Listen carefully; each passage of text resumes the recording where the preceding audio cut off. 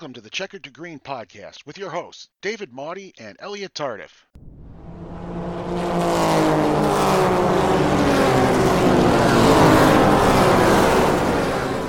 Good evening, good morning, good afternoon, whenever and wherever you're listening to this. This is From Checkered to Green, the podcast all about racing is told by three lifelong racing fans and from time to time talking about the business aspects of racing, the green it takes to take the green.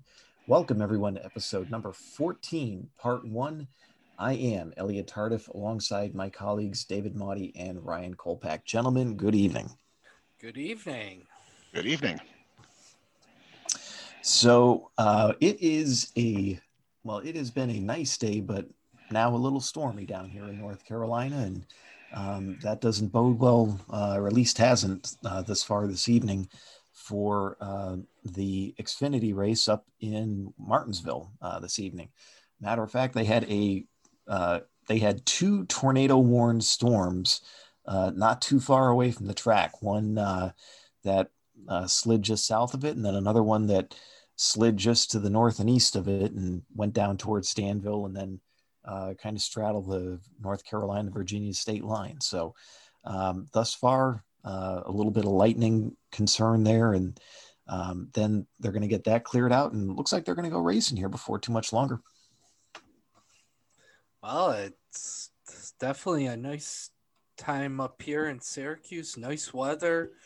It's been great the past few days. We've been in the 70s, 80s. Gotta love short weather, getting to go outside, doing stuff. And right now, I got the window in my office open and getting a fresh breeze in here. So, gotta love the weather now up in New York State. How about you, Fuzz?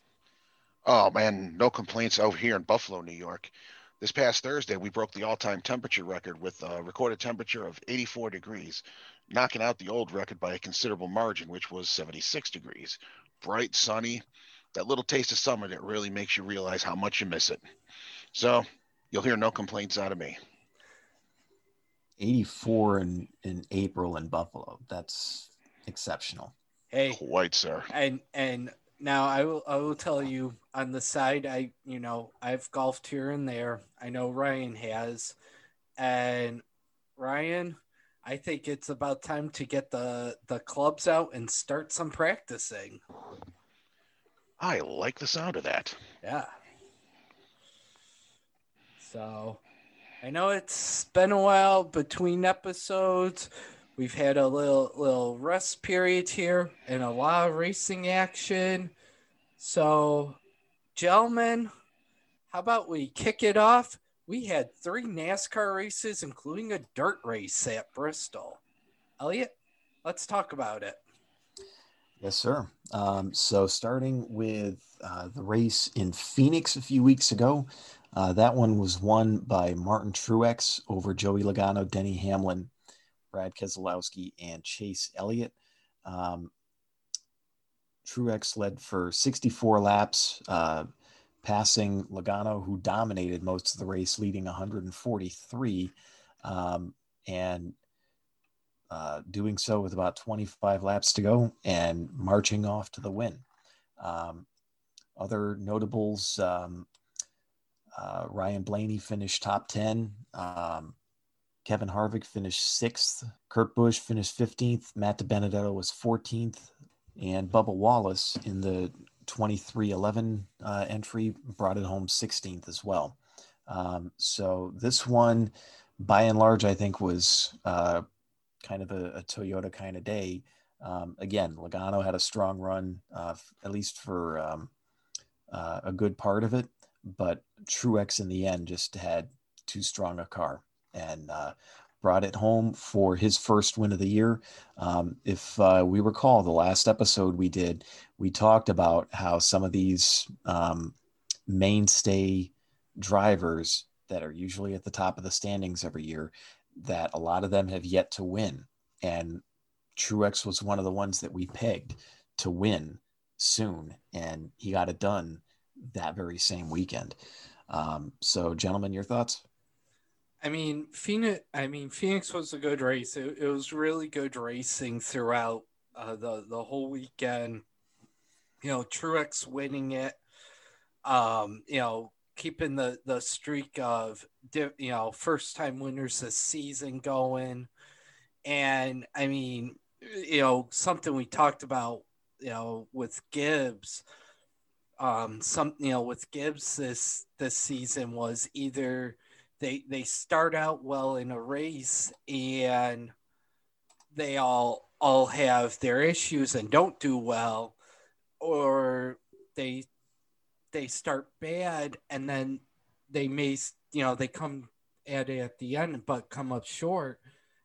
Truex, I think he had a really good race there, and that was really good for him to get the win. Indeed. Then the following weekend they went off to I think a lot of people's favorite track on the circuit, and that is Atlanta Motor Speedway, just south of Atlanta, Georgia.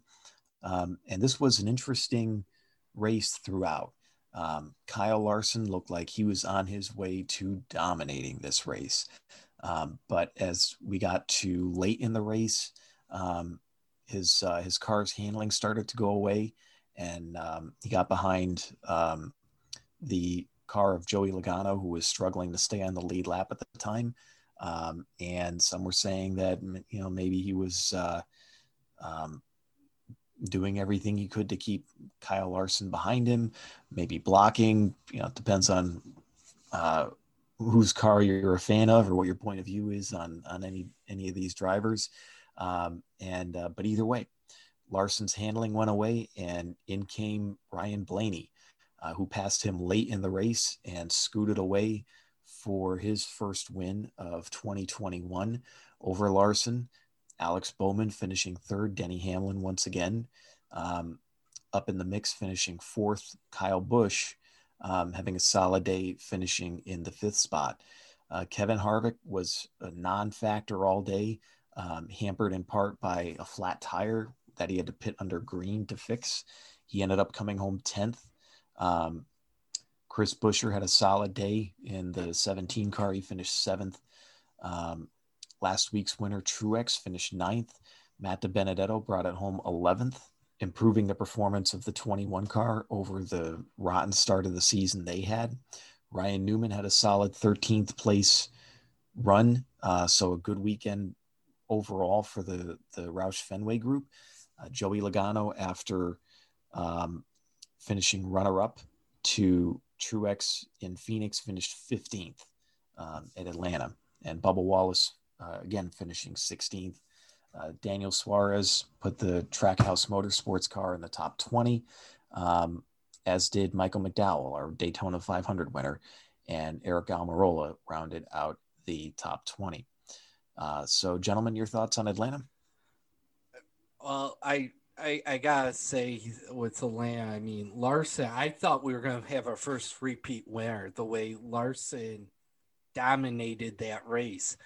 And thinking how, the week before, in Phoenix, that was the other thing, was with Hendrick, that, were they going to keep this win streak going where they had won 2 races in a row as a team? Were they going to win a third one? They didn't. But were we going to get our first repeat winner? And the mile and a half, these cookie cutter tracks, Larson's going to be a factor, I think, this year at those. And again, great racing. I saw bits and pieces of it. I did see the end of it. I saw Larson dominate, but yeah, it's definitely, I think we're seeing a different trend this year. Without the practice and the qualifying, I think you're starting to see a trend of it's anybody's game right now. Indeed. Anyone can win it. And that proved the following week at Bristol. Ryan, did you have any thoughts about Phoenix or Atlanta? In regards to Atlanta, I agree with the two of you. Honestly, I thought Larson was a shoo-in for the win. Do we ever figure out why he suddenly got loose near the end? I think he just overused his tires. It's what I Atlanta's. suspected, but I didn't hear any confirmation therein, so I was kind of curious. Yep. But yeah, I thought, just like Dave pointed out, that he was going to be our first repeat winner this year. But with another first time winner on the board, it's just going to show this season's anybody's season still. Indeed. So we were to that point, 6 races and 6 different winners. So would we see the same thing play out the following week at the dirt race in Bristol? Well, we had to wait an extra full day to find out, as there was a lot of severe weather and hail not too far away from the racetrack, and a lot of flooding rain that struck much of Tennessee, not just Bristol, but much of Tennessee as well, including Nashville, where tragically there was some loss of life due to severe flash flooding in the greater Nashville area. And sadly, that's not the first time that's happened to them. And, it happened again. And up in Bristol, there was a lot of flooding on the property. And much like what happened at Martinsville a few years ago with the snow there, once the weather cleared, it took them a little while to get the facility to where they could safely host people. And so they wisely pushed the racing back a full day so they could get that done, let the water recede, and get the facility ready to host racing. It was a Herculean task to get the track itself ready to go, with all of the rain that fell and the damage it did to the dirt surface. But the good staff at Bristol Motor Speedway were up to the task, and they had a track ready to go and put on a really excellent race. It was a little bit troublesome at first, and to some extent this was kind of a concern going into it with the dust. There was a lot of dust to the point where visibility was becoming an issue, to the point where they did away with double file restarts midway through the race, just because it was there were so many cars in a smaller part of the track that it was kicking up so much dust nobody could see anything. And so it was becoming a real safety issue. They switched to single file from then on. And as the race went on, the dust problem began to go away. And you had something that almost looked like an asphalt race as the track was continuing to get rubbered up and dry out. So that allowed for some of the drivers that had no dirt experience whatsoever to do really, really well in this race. And the one that did the best was Joey Logano, who scooted out ahead of everybody and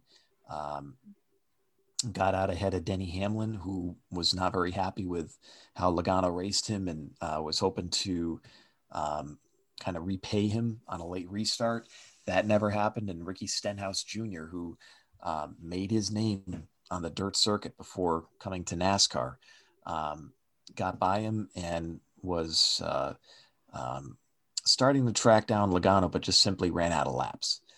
So Logano takes the inaugural Bristol dirt race, checkered flag, with Stenhouse Jr. second, Hamlin third, Daniel Suarez, another driver who had no dirt racing experience going into this weekend, bringing the Trackhouse Racing team their first top 5, also leading 58 laps and having an exceptional day for the number 99 team, sponsored by Camping World this weekend as well.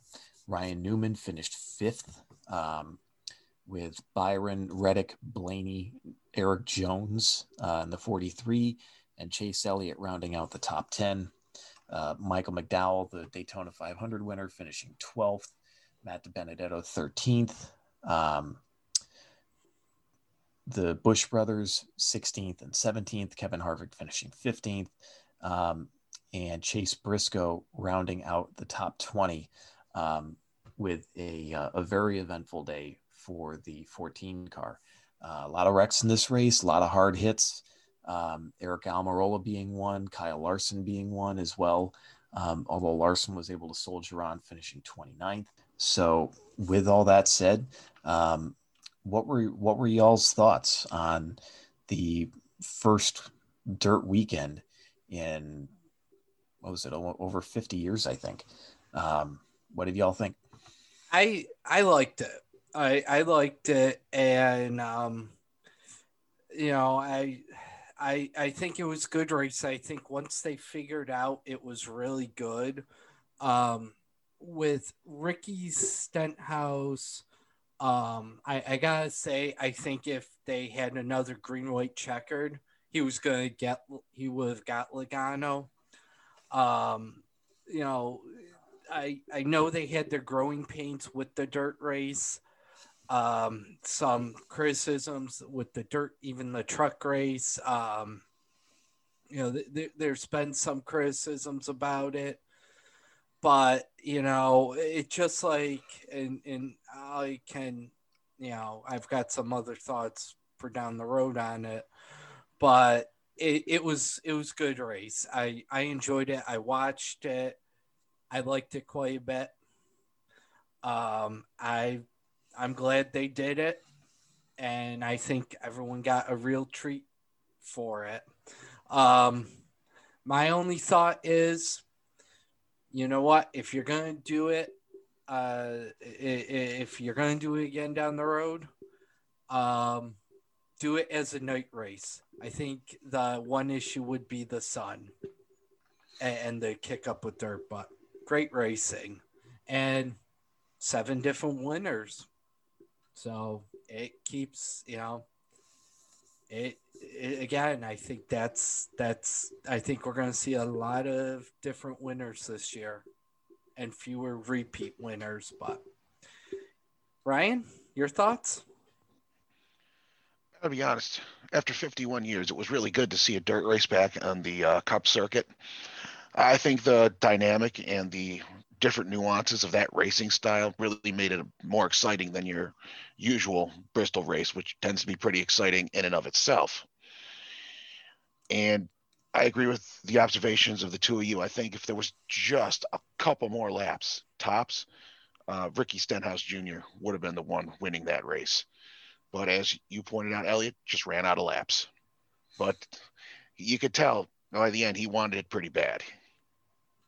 Yes, sir.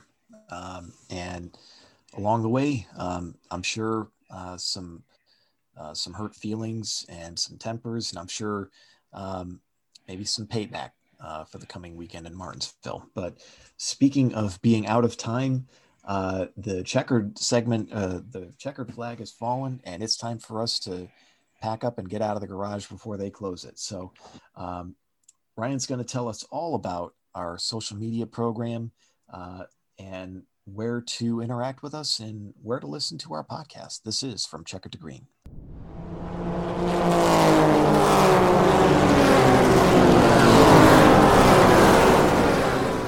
We'll be right back to the From Checker to Green podcast. Your feedback is what helps us drive this program. So if you're enjoying, keep the conversation going. Join us on our Facebook group, From Checkered to Green podcast, or link up with us on Twitter. Is there a particular segment you enjoy? Let us know. Is there a topic you'd like us to cover? Tell us about it. And if you're enjoying this episode, listen to the rest of our episodes. You can find us on podcasts.com or on Apple Podcasts, looking for From Checkered to Green podcast.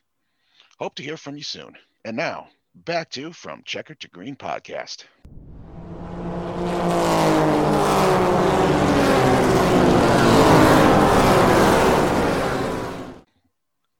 Welcome back, race fans. And we are going to kick off the Spotlight segment, talking actually about a person who has started to make a name for himself in the racing world. If you ever watch CNBC or have visited Camping World, and you may have heard of this name, Marcus Lemonis. And Marcus Lemonis, I was actually introduced to what Marcus Lemonis does through my finance class when I was going for my master's or my MBA, The Prophet. And he is really good, and we're going to have a good discussion here about Marcus Lemonis and his effect in auto racing. But if you haven't seen The Prophet or you haven't heard of what Marcus Lemonis does, is he takes his time to invest in small business. If you see The Prophet, what he has done, what he does is he gets these video applications for small businesses, and he goes and helps them. You know, these businesses that are struggling, that or are failing, and he goes in, sees what they do, takes a assessment, and then comes up and offers them,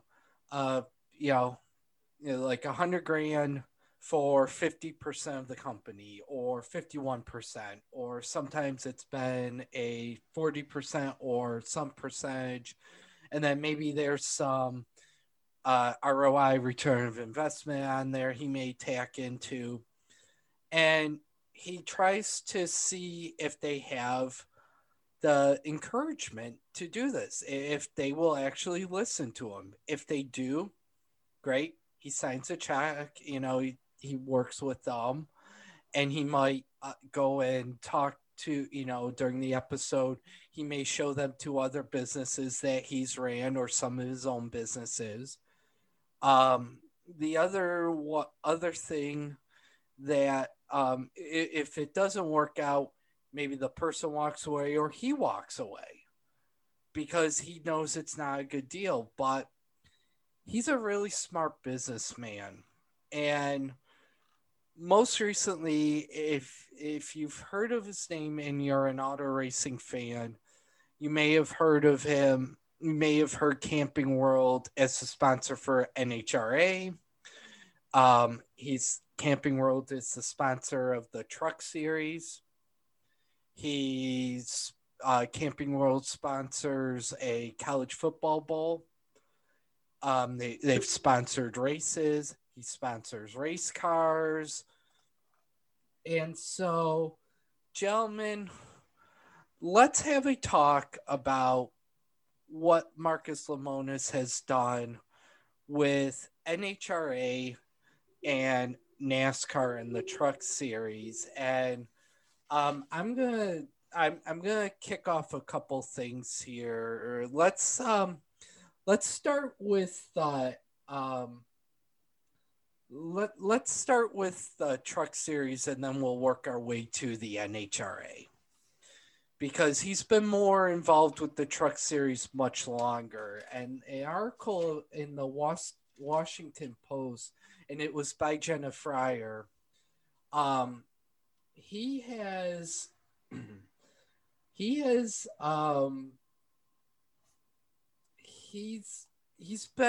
company's been the title sponsor of the Truck Series since 2008.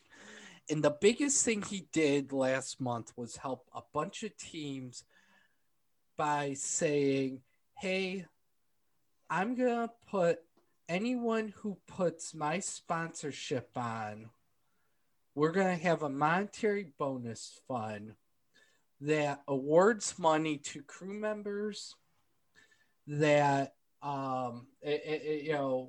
that awards them to crew members, as well as their emergency fund for teams that were short on cash. And some of the things out of it was for Vegas. The bonus, he had $15,000 for any truck that had the Camping World paint scheme or Camping World wrap for a top 10 finish, $25,000 $15,000 for any truck that had the sponsorship.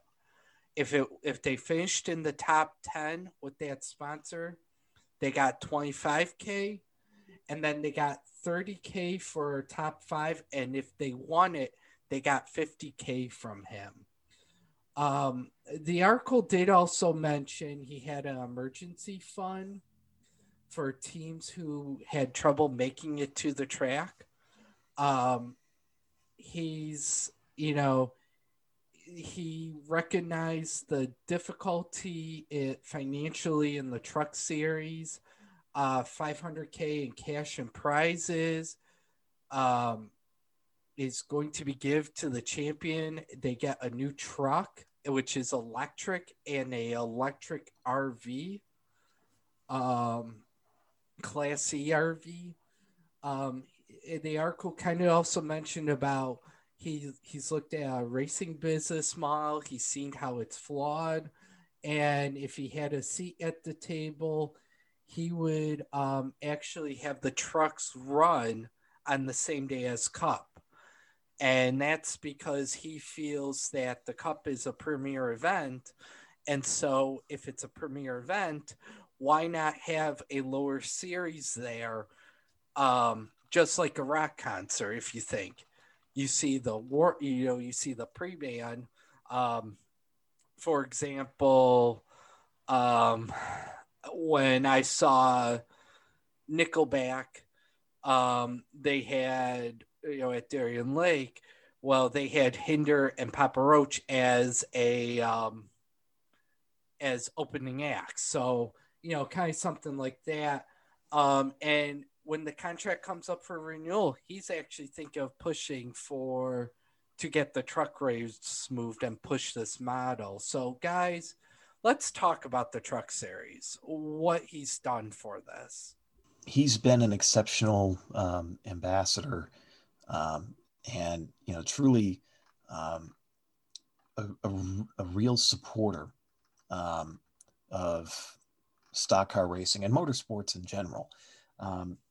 He's one of these people that has a keen eye for getting eyeballs to look at his businesses, and he sees that there's no more efficient way of doing that than investing in motorsports.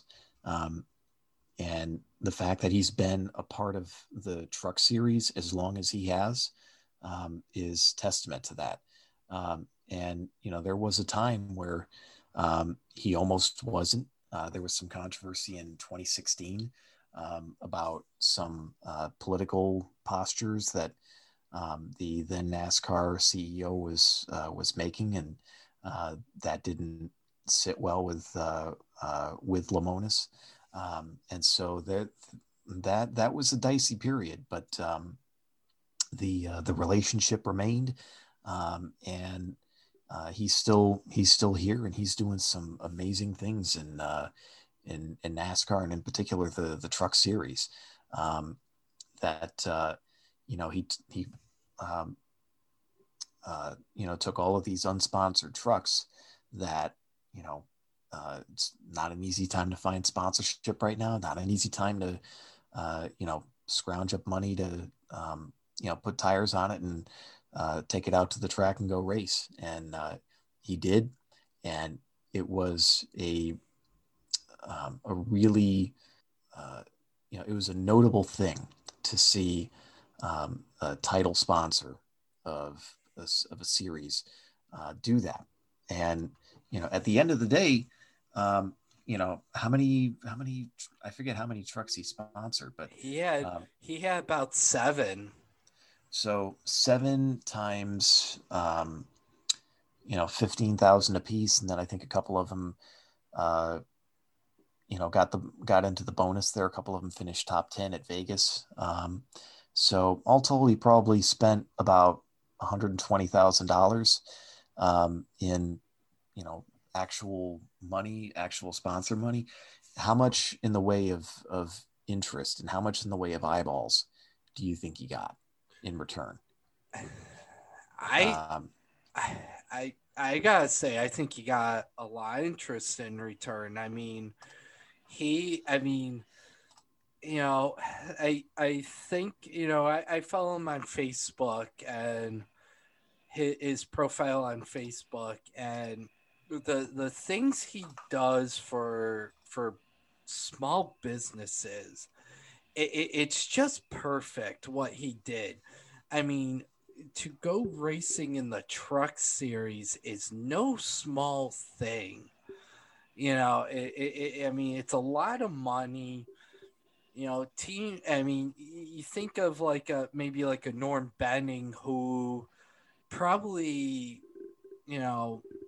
is probably pouring minimum amount in it, maybe even less. These truck teams. I mean, if you're not like a Thor Sport or a Nice, or one of these teams that has really good backing, it's tough to get in. It's tough because if you wreck your truck, that's it. So I think you got a lot of eyeballs on it. You definitely got a lot of eyeballs on Camping World for sure. I mean, but it's it kind of was like a profit like move. I see when he did that.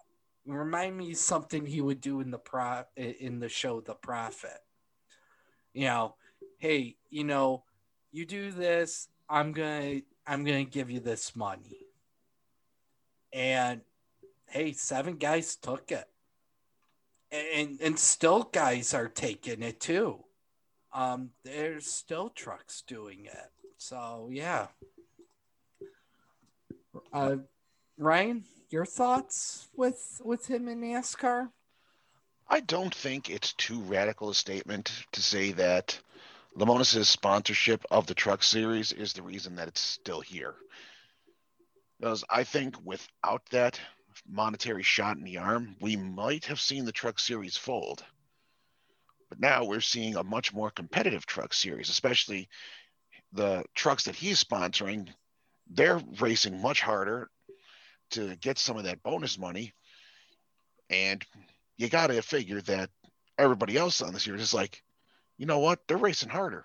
We need to be competitive so we can keep up and maybe surpass them. And suddenly, we might be able to score sponsorship from him, or being the brand ambassador that he is and getting the eyeballs on it.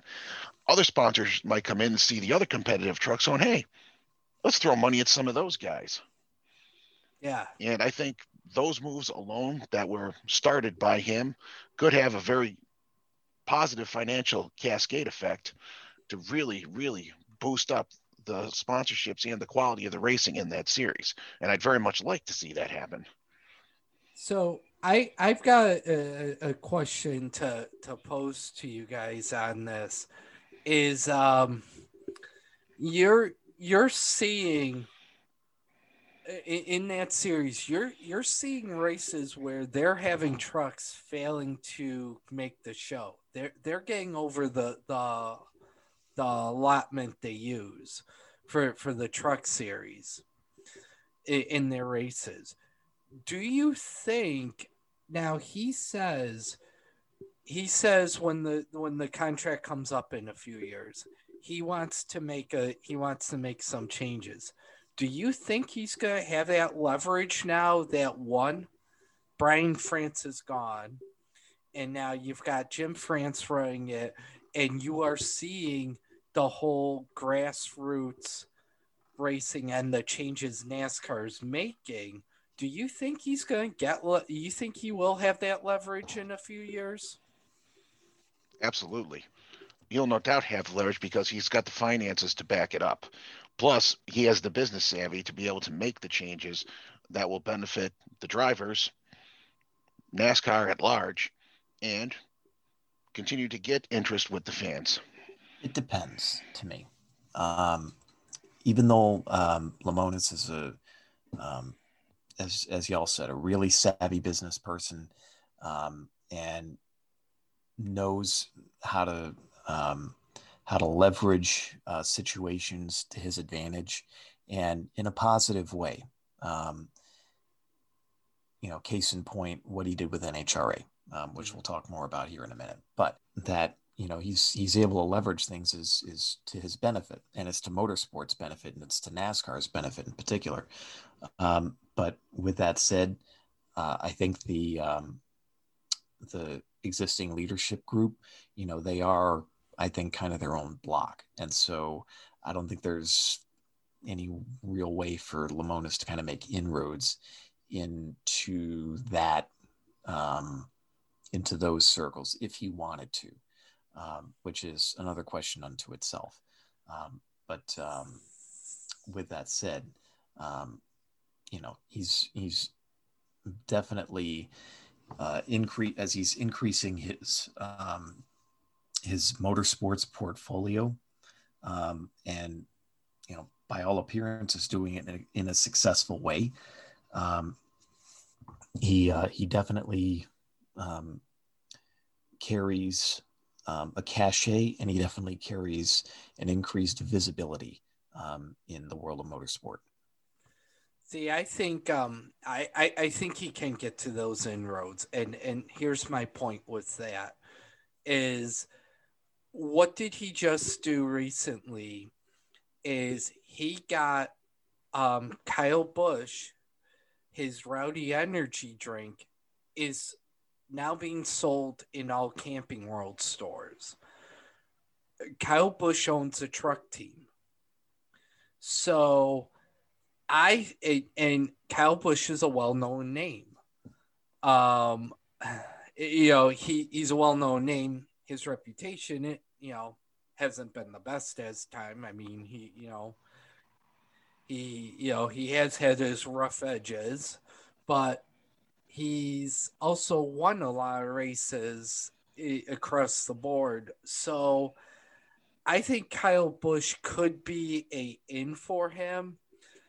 I don't think you'll get him a seat at the table, but I think them seeing what he's done for the Truck Series and knowing that he has ties to NHRA, and if his name starts getting out, who knows what other racing series, whether it be IndyCar, whether it be IMSA, whether it be USAC, some other, motocross,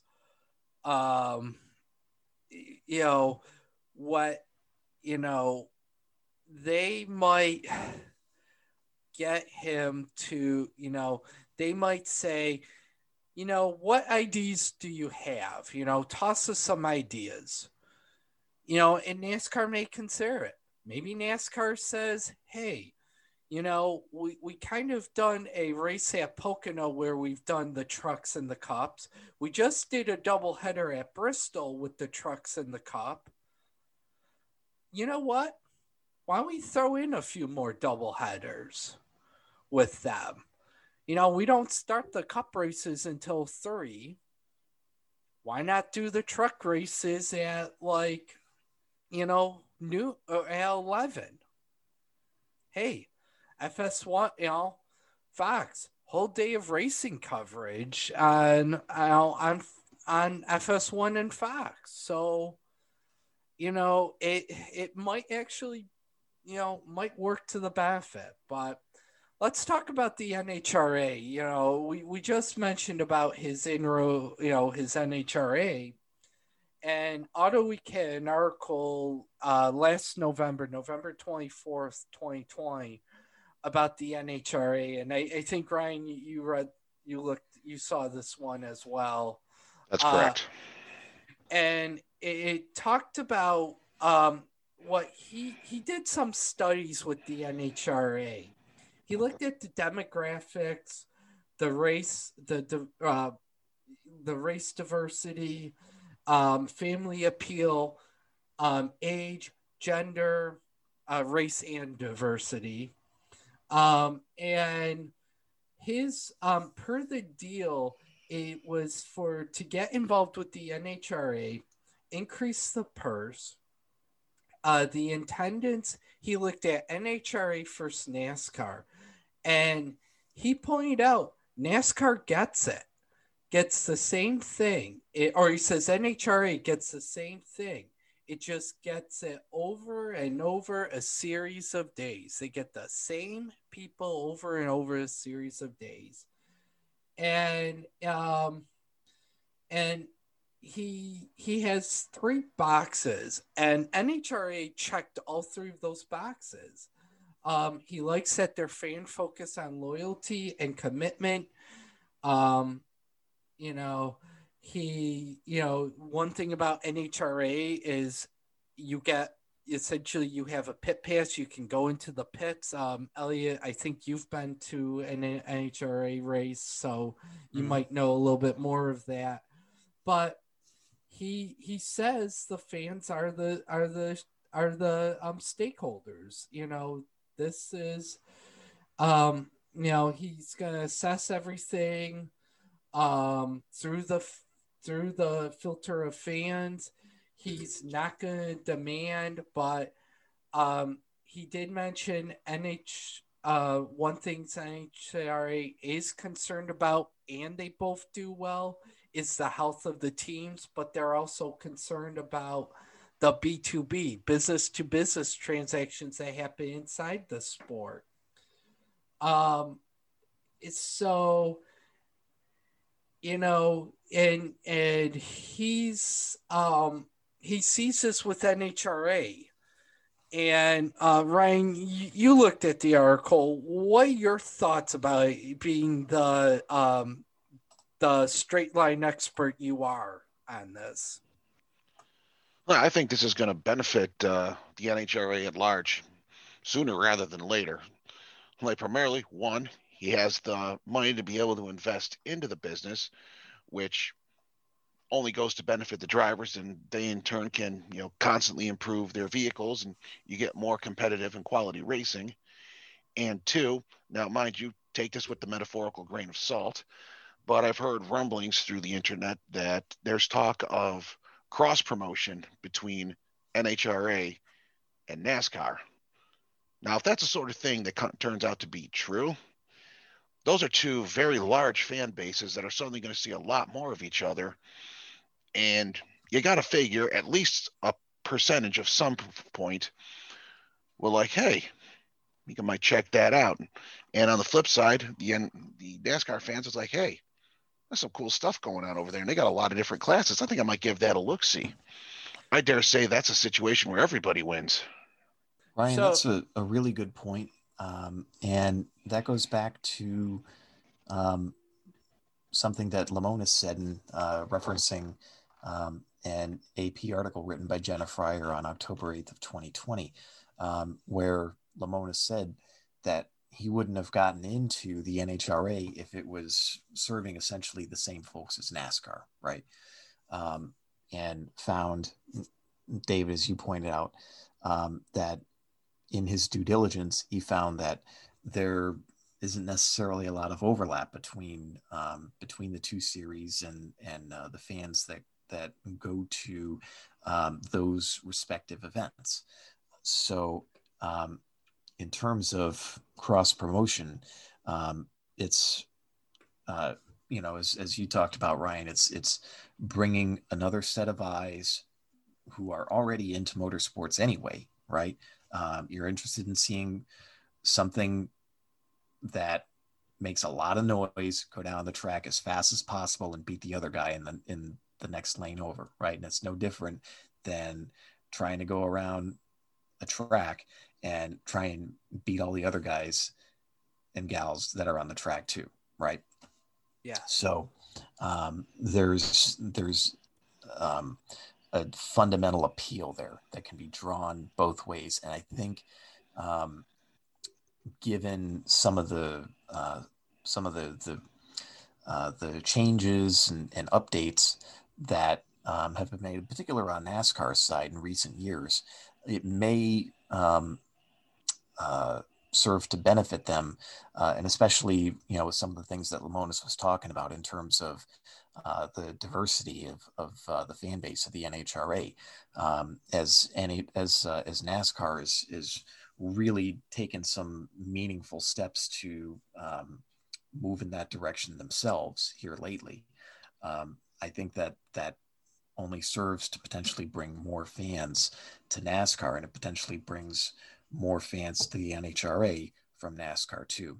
And that's the cool thing about motorsports is that it's the tent is big enough for everybody of all different motorsport interests, and you don't have to have just one. I think I like the idea of cross promotion for sure because he does that. You can do it. There's a few tracks that have drag strips. And the track Bristol, Vegas, and Charlotte. Well, And Sonoma. So there's so listen. So who owns all those tracks? Those tracks are all owned by Bruin Smith and SMI. This is where if he's going to do that, he's going to need to get out to Bruin Smith and say, "Hey, you got a big race at Bristol. How about we put on a exhibition throughout the weekend, get some NHRA drivers out there, a bunch of them, and put a $2 million purse up." Oh yeah, that would be good. You put up a exhibition $2 million purse raise for that. You will get and it can be, and you know what? He's now doing. Actually, you want to make it more interesting.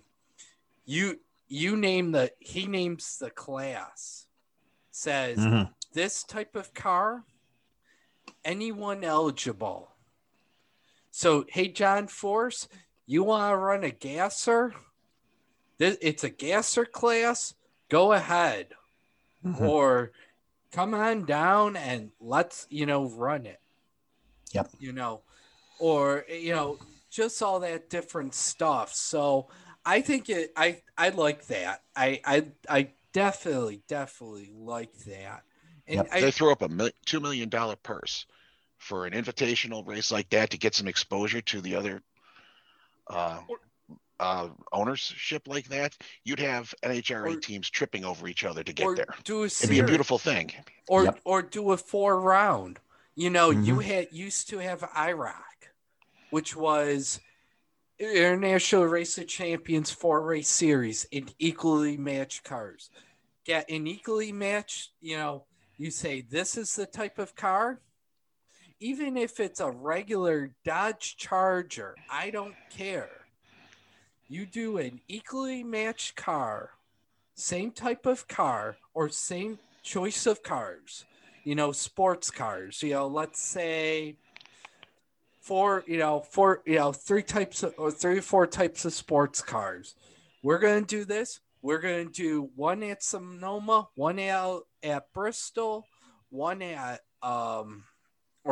Bristol, one at Charlotte, one at Las Vegas. 2 million purse to the champion and $500,000 for each winner. And $500,000? Yeah. Or yes, $500,000. Sorry. $500,000 for each winner and unlimited entries. Line them up. Yep. Did you get Rich Christensen out there from Pink's fame back in the day to do the arm drops for him? Yeah, you might get Big Daddy showing up. Maybe. But it's funny you mentioned admission there. Yeah. Yes.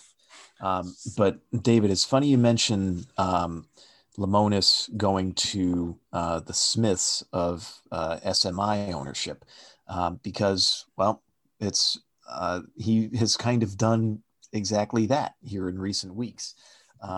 So a quick backstory on this. So Marcus Smith has been kind of taken over the reins of SMI here in recent years. And one of the things that they've worked on is trying to get an agreement to run the fairgrounds at Nashville. And so he and Dale Earnhardt Jr. in particular have really taken the lead on that and been working out some things and signed an agreement with the mayor of Nashville not long ago.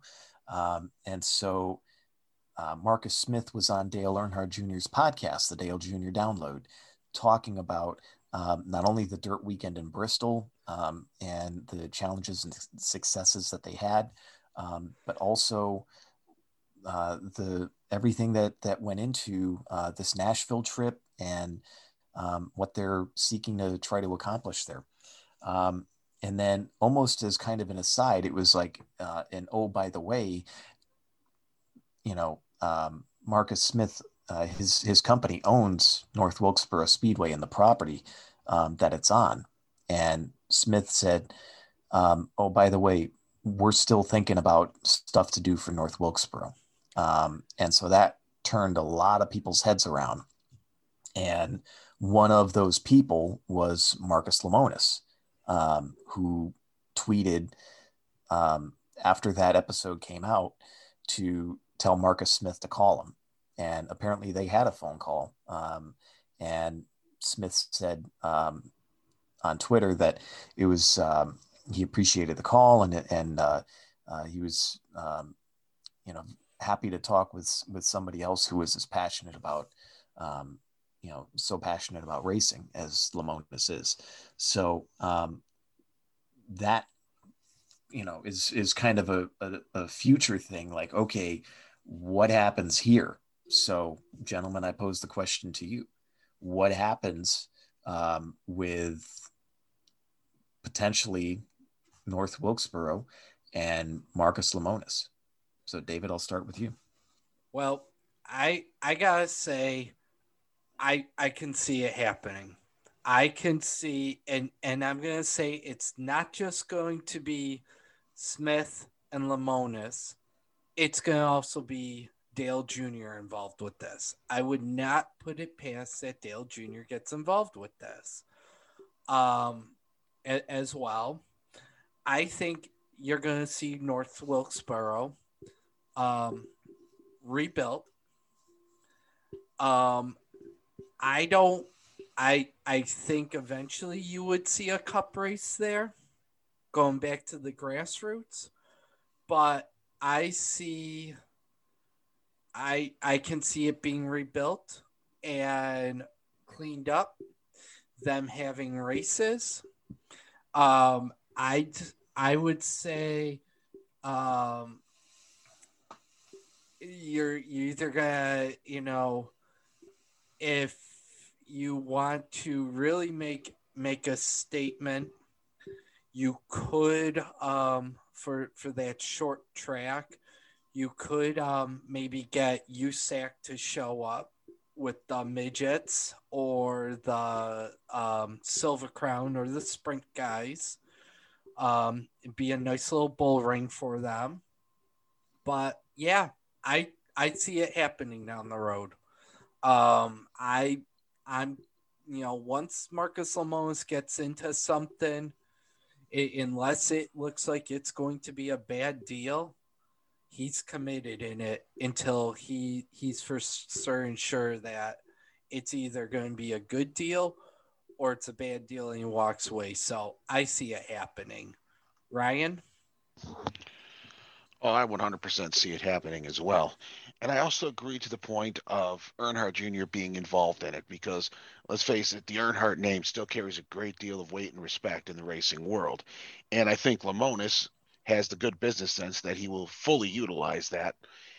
And I think that North Wilkesboro is prime for racing. And as you pointed out, Dave, he has the business savvy to know a good deal when he sees one. And I think he sees profit written all over that. Yeah. Yep. Most certainly. And Lemonis has staked that out in terms of what he sees potentially happening in Wilkesboro. He tweeted on April 1st, he said, Camping World is ready to open store and some other stuff in Wilkesboro, North Carolina. Cough, cough, Marcus Smith. So, maybe he's looking at, not only doing something with the track, but also maybe doing something with the property and adding a a Camping World store facility on that property as well. And, I heard I thought I heard somebody mention, some concerns about, Wilkesboro is kind of out there in the middle of nowhere, and you've got Bristol not too far away, and so on and so forth. But it's important to remember a couple of things. First off, the Triad area, which is Greensboro, Winston-Salem, if I'm not mistaken, they have consistently been the highest market in terms of TV ratings for NASCAR racing. Who would say something like out in the middle of nowhere? Hey, Oswego Speedway's out in the middle of nowhere. It's in a small city. Spencer Speedway in New York is out in the middle of nowhere. Holland Speedway's out in the middle of nowhere. There's other tracks out in the middle of nowhere. Who would say something like that? That's where you get the best racing. And you know what? People go to them. They don't care how far it is. You put up a good race, you're going to it. That is true. And you've got an entire region there in northwestern North Carolina that is steeped in racing, going back to the days of Prohibition, basically. And the roots of stock car racing. So you put that together, and you put the longtime interest, and the interest of longtime fans, and I think maybe some newer fans too, that are kind of getting turned on to what stock car racing looked like in terms of the tracks and stuff that they ran on decades ago, and saying that looks really cool, and having some opportunities to see those kind of things with races at Martinsville, races at Road America, races at Watkins Glen, some of these places that aren't that aren't the embodiment of the more recent NASCAR that we know, which is a lot of mile and a halves, a lot of a lot of higher speeds, less time on the throttle. No, we want short track, rut, gouge, get out the way, and get to the check. Use the whole nine. And the fact that the schedules reflect how they reflect now in terms of going to more road courses, going to more short tracks, going to Fontana turning into a short track, right? Yeah. And as well as bringing a dirt track to Cup in over 50 years, for the first time in over 50 years. That's all testament to it. We're going back to what the sport looked like decades ago in terms of what they ran, and that's what the fans want to see. Most certainly. So yeah, how who they bring back or when, that's a good question. But I'll tell you what, you bring some regional series there. You bring ARCA. You bring the modifieds, the ground pounders to Wilkesboro. Good night. Put them under the lights. That's what I said. Bring, have USAC show up. You want to see some. Have USAC show up and call up Dave Despain and say, hey, let's do one Thursday night Thunder Kick one more time. Yep. So. Yep. The internet's always listening to us anyway. Would you mind forwarding this information onto the powers that be? They'll like this idea. Yeah. I think we need to get. I really think we need to push to get Marcus Lemonis on here. We've got some good ideas here. Yep. And the Legends cars. Remember? Oh. What was it? My dad's friend has one. There you go. They do that. He'd be an 80. He's 70 something now. He'd be racing down on it. Yep. Well, you know what? James Hilton was racing into his 70s, and I'm sure Yeah. I think Morgan Shepherd is too. So, Yeah. I say rock and roll. But Well, one quick point about the Legends cars. I think it was Bruton Smith. I think it was like 12 years ago, 13 years ago. He put up a purse of $1 million for a Legends race at Charlotte Motor Speedway, and everybody showed up for it. It was a huge deal. man. So I'll tell you what, you do the same thing or something like it up at Wilkesboro. Or you know what? If you can talk to Oswego Speedway, throw a little dirt on it, get the World of Outlaws to kick around. That would be a heck of a race. That may be. But we got great conversation. We gotta get Lamonis on here. Somebody work on that, please. If you're listening, you know him, or if you're one of these people who actually physically knows him, please, we'd like to have him on. But we gotta take a break. We gotta get the car tuned, everything set. We've got a green segment coming out, and we've got a word from about our sponsor. This is From Checker to Green podcast.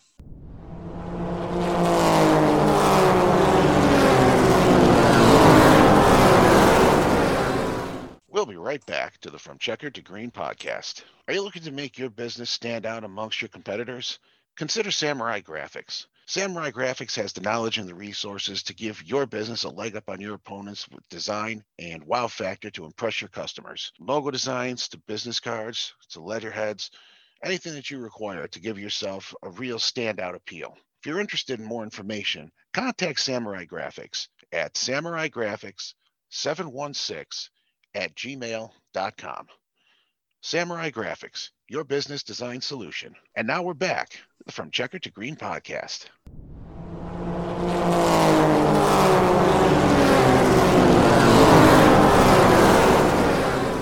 Thank you, Ryan. Now the green flag is coming out, and we're looking ahead to the next nights in racing. And this coming weekend, we've got a big weekend of NASCAR racing at where else? Martinsville.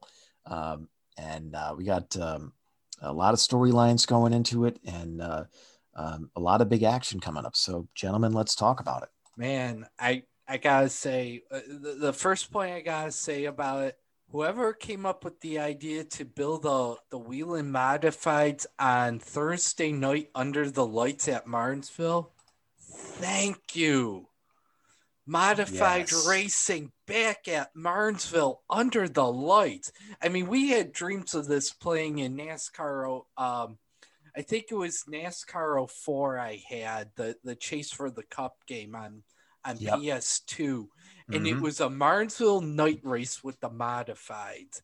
And for them to get the ground pounders on there, great job. And then you got the Cup race tonight. Tomorrow you got an old Saturday night shootout, 500 laps at Martinsville with Logano and Hamlin on the pole. You know the tensions are high. I'm going to say it. You are going to have another first-time winner for the season this year. We will not see a repeat winner at this race. If we do, I will be shocked.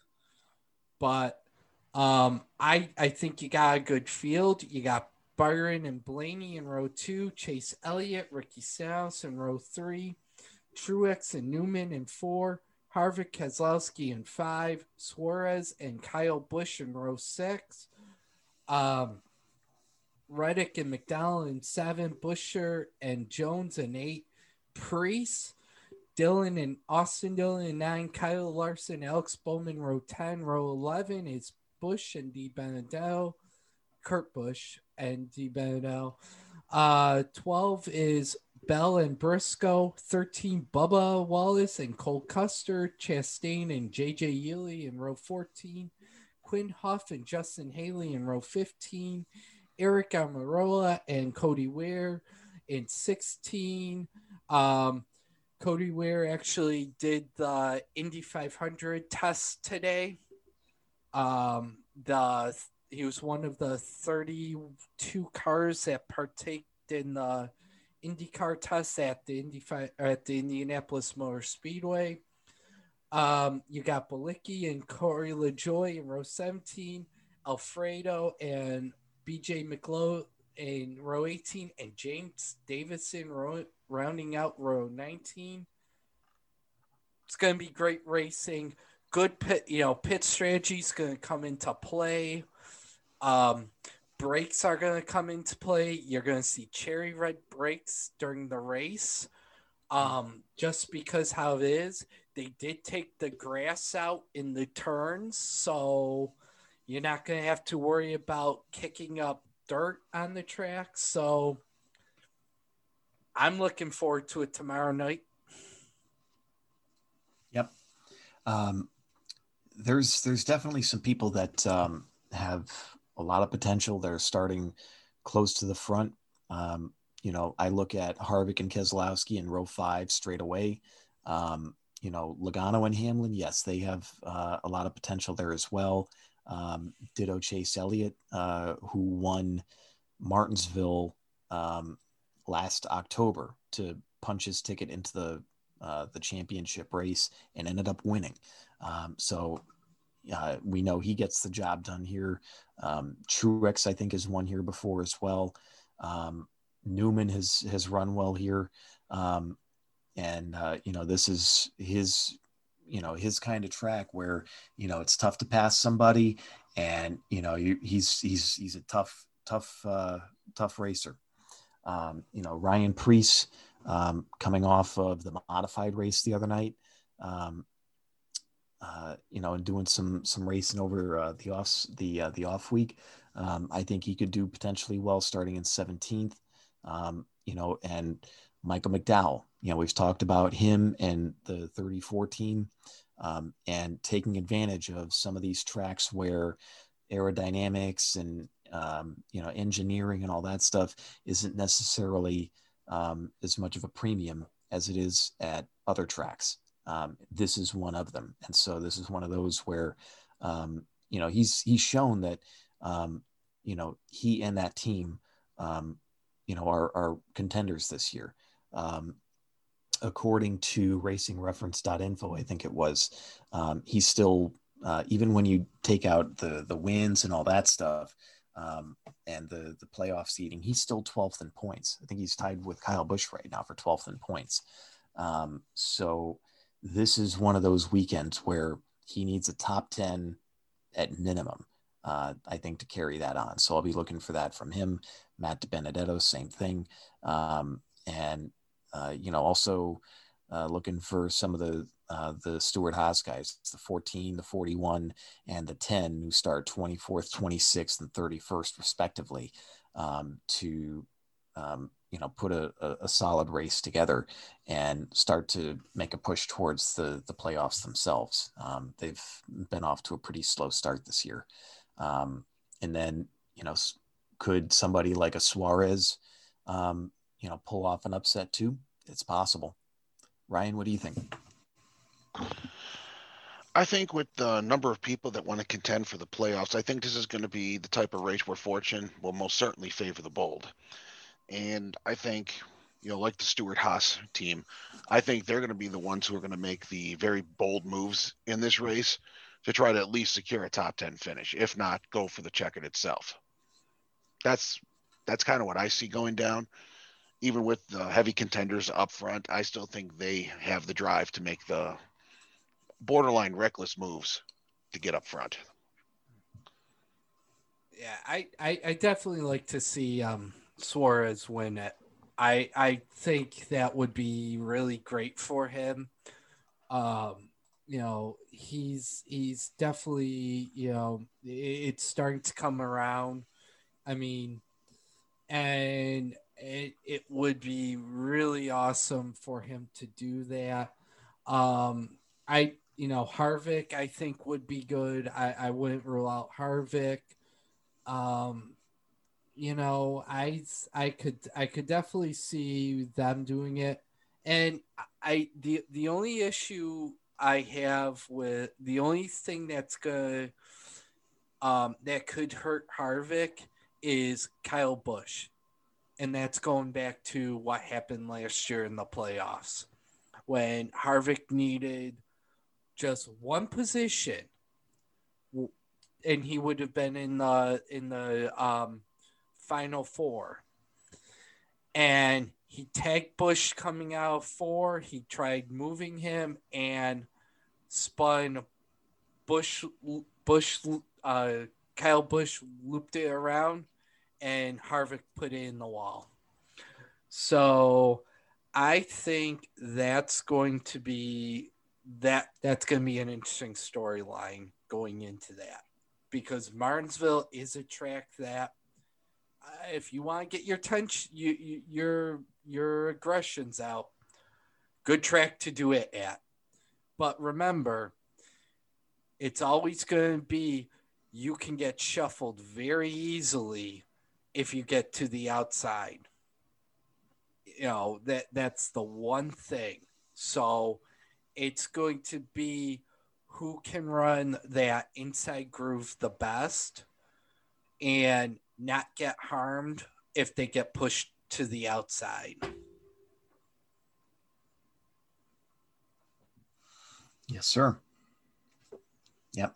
Yeah, Martinsville has long been, with few exceptions, a track where the bottom groove is king. And if you give it up, then you better hope that you can get a run up off the corner and beat the person below you and try and get in the next corner. You're going to be in trouble. So let's talk about the Xfinity series as well. They're actually racing tonight. And so look at the starting lineup here. You got Burton, Allgaier at the starting up front. You got the 16 and the 18 of Allmendinger and Hemmer in row 2. Haley and Cindric in row 3, Herbst and Gragson in row 4, Snyder and Annette in row 5. And then behind them, you have some of the underdog teams. You got Clements and Ryan Sieg in row 6. Landon Castle starting alongside Jet Burton in row 7. Josh Williams starting alongside Ty Gibbs in row 8. Tommy Joe Martins and Jeffrey Earnhardt in row 9, and then Brandon Brown and Timmy Hill for MBM Motorsports rounding out the top 20. So full disclosure, the race is ongoing as we're recording this, although they're under a red flag right now for rain. They've kind of had on and off thunderstorms there all day and all evening. Gentlemen, what are your thoughts? Well, if they can get through this rain, I mean, I see it too. 91 laps and Brandon Jones is leading. If they can figure out, if they can get the rain, I mean, I know they're running under the lights, but how much later do you end up going? Because you're gonna, these guys are gonna have to get loaded up. Some of these crews actually pit for the Cup Series. Some of these crews actually do double duty. I'm a little concerned how late you're going to go. If you're going to, if you've got persistent rain, do you then say we're going to have to finish this up because there's no way at halfway? It's what, a 250 lap race? Yes. So it's what, 125 for halfway. So, if they were more than halfway, then they probably would end up calling it. But hopefully the rain passes. But if not, I think you're going to see it ran tomorrow during the day to get it in. That is a possibility, but the weather's not looking the best for tomorrow either. So it might have to be one of those. They start up at 10 a.m. in the morning, and get it done as soon as they can. because they get through later on into the day, into the evening. It's not looking too good. What's it for Sunday? Because there's I may have to DVR Sunday. Sunday's looking pretty nice. I think we should be okay then. Well, kind of COI for me. I will have to watch the Masters, so if they do end up running Sunday, I'm pulling it up on my phone. I'm gonna have to. I'm gonna watch the race on my phone. Watch the Masters on TV. There you go. So, well, we got some final thoughts, Elliot. Yep. And those final thoughts this week are looking ahead to what will be the dirt race next year at Bristol. And what we thought of this year, what went right, what didn't go right, and how and what lessons they can apply to make the Bristol dirt race that much better in 2022. So let's talk about it. The first thing is they need help from Mother Nature, full stop. They ran into some exceptional problems with the weather, with all the rain they had and the flooding and things. That was completely out of their control. There's nothing that they could do about that. So that, I think, kind of worked against them. And that they had to delay the race a full day is kind of testament to that. So there's that. But it was also worth noting too, in Marcus Smith's appearance on the Dale Jr. Download, he even floated the idea of putting some sort of covering over Bristol Motor Speedway going forward, and ostensibly to kind of keep the moisture in and keep the track from drying out very quickly. So let's talk about that a little bit. Do we see that happening next year? And if so, what does that look like? And how do they keep that from trapping a bunch of dust inside and turning the whole thing into a big mess? So I don't think a roof's going to work. I just hate to say it. Well, I don't think he's looking for. I don't think he's looking for a roof a la the Chili Bowl. I'm thinking he's looking for something like covering. Yeah. Like maybe look like what Hard Rock Stadium has, where they've got partial covering over the grandstands, or Wembley where it's covering over the grandstands but most of the field's open. If they did something like that, maybe it would work. The only thing I think what Marcus Smith needs to do is he needs to give a call to the owners of Oswego Speedway up in Oswego, New York. And here's why. Oswego Speedway, after they took down the grandstands after the fate of the New York State Fair horse track, racetrack in the grandstands, and this is for a talk maybe another time, was ending. Super Dirt Week the World Racing Group decided to do it at Oswego Speedway. And the first year they had it, they had issues with the dirt. They were getting ruts. It wasn't it wasn't a well-groomed track. Drivers were talking about it not being well-groomed. They just didn't get right. So the following year they said, well, maybe we didn't have enough time to prepare. So they just said, we're going to prepare sooner. We're going to do it this way. We're going to do it that. This is how we're going to do it. We made some improvements the first year, a new fence in turn 3, a new gateway, ways to work it better. And then they took what was good in the first year, they applied it to the second, they improved. And now it's a really good racing surface on dirt. Everyone likes it. It's much better feedback. You get really good racing there. And so now what so I think he needs to talk to them and say, listen, what did you guys do? How do we do this? Here's the issues we have because we know it, Elliot, you know, in I in Oswego in the fall, we get rain up there. Mm-hmm. And it can be bad. And they've had rain showers. The first year they couldn't do much racing when it rained.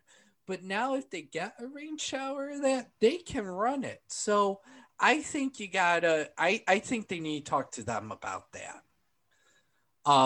And they will. They now know what to do to get it better. And one thing, maybe you talk to Tony Stewart as well. Get input from him. He owns Eldora, so I think that's what they got to do. They may, but Tony Stewart ain't talking to anybody from NASCAR or Marcus Smith or anybody on the subject of how to run a better NASCAR weekend on a dirt track anytime soon. Yeah. Not unless Eldora is part of the conversation too. I think Eldora will be back. I think they'll get Eldora back, but that's another conversation for another time of that one. Yes, Ryan, what about your thoughts? Honestly, I think it was a good start for bringing the dirt track racing back into NASCAR.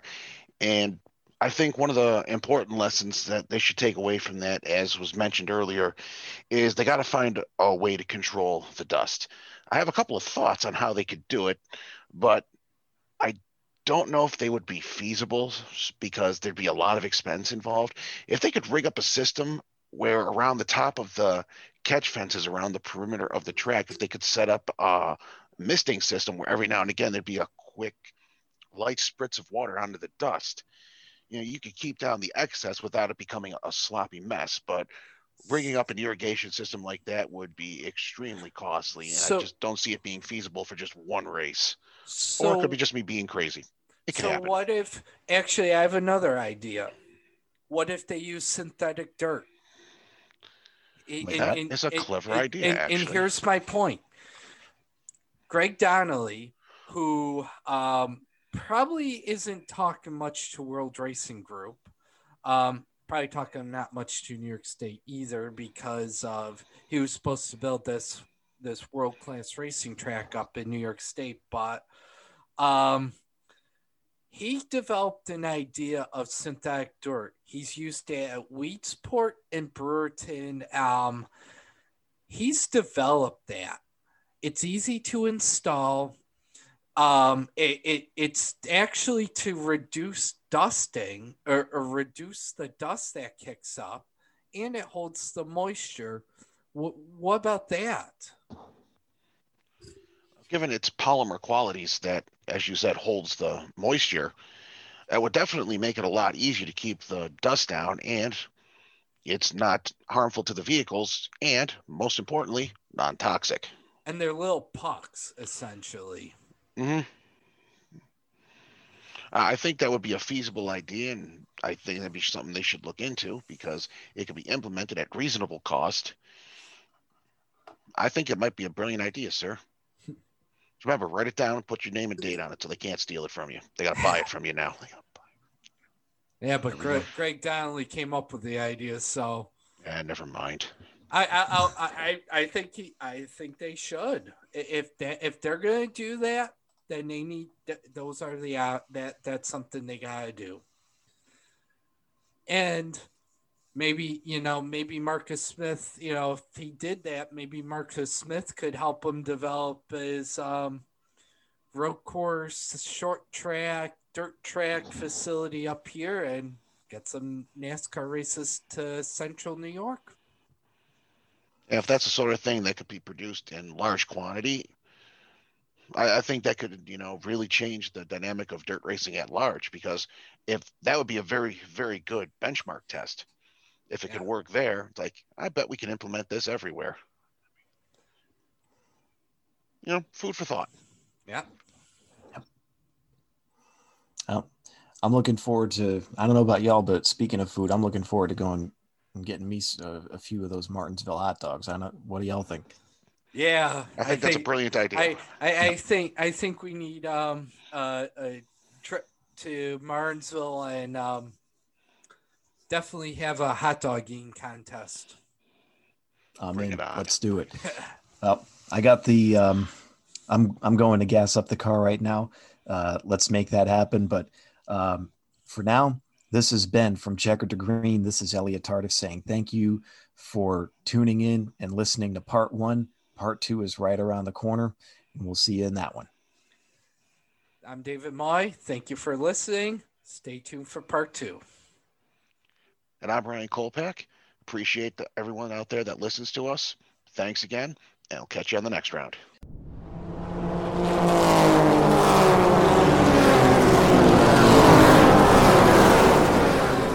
Thanks for listening to the Checkered to Green podcast. For more information, check out our Facebook group, Checkered to Green Podcast. Tune in next time for more insight into the racing business with the Checkered to Green podcast.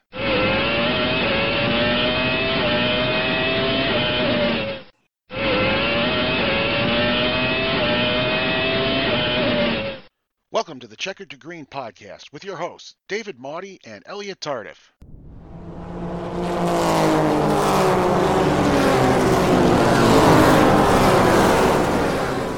Good evening, good morning, good afternoon, whenever and wherever you're listening to this. This is From Checker to Green, the podcast all about racing is told by 3 lifelong racing fans, and from time to time, talking about the business aspects of racing, the green it takes to take the green. Welcome, everyone, to episode number 14, part 1. I am Elliot Tardif, alongside my colleagues David Maudie and Ryan Kolpak. Gentlemen, good evening. Good evening. Good evening. So it has been a nice day, but now a little stormy down here in North Carolina, and that doesn't bode well, or at least hasn't thus far this evening, for the Xfinity race up in Martinsville this evening. Matter of fact, they had 2 tornado-warned storms not too far away from the track. One that slid just south of it, and then another one that slid just to the north and east of it and went down towards Stanville, and then kind of straddled the North Carolina-Virginia state line. So thus far, a little bit of lightning concern there, and then they're going to get that cleared out, and it looks like they're going to go racing here before too much longer. Well, it's definitely a nice time up here in Syracuse. Nice weather. It's been great the past few days. We've been in the 70s, 80s. Gotta love short weather, getting to go outside, doing stuff. And right now, I got the window in my office open and getting a fresh breeze in here. So, gotta love the weather now up in New York State. How about you, Fuzz? Oh, man, no complaints over here in Buffalo, New York. This past Thursday, we broke the all-time temperature record with a recorded temperature of 84 degrees, knocking out the old record by a considerable margin, which was 76 degrees. Bright, sunny, that little taste of summer that really makes you realize how much you miss it. So you'll hear no complaints out of me.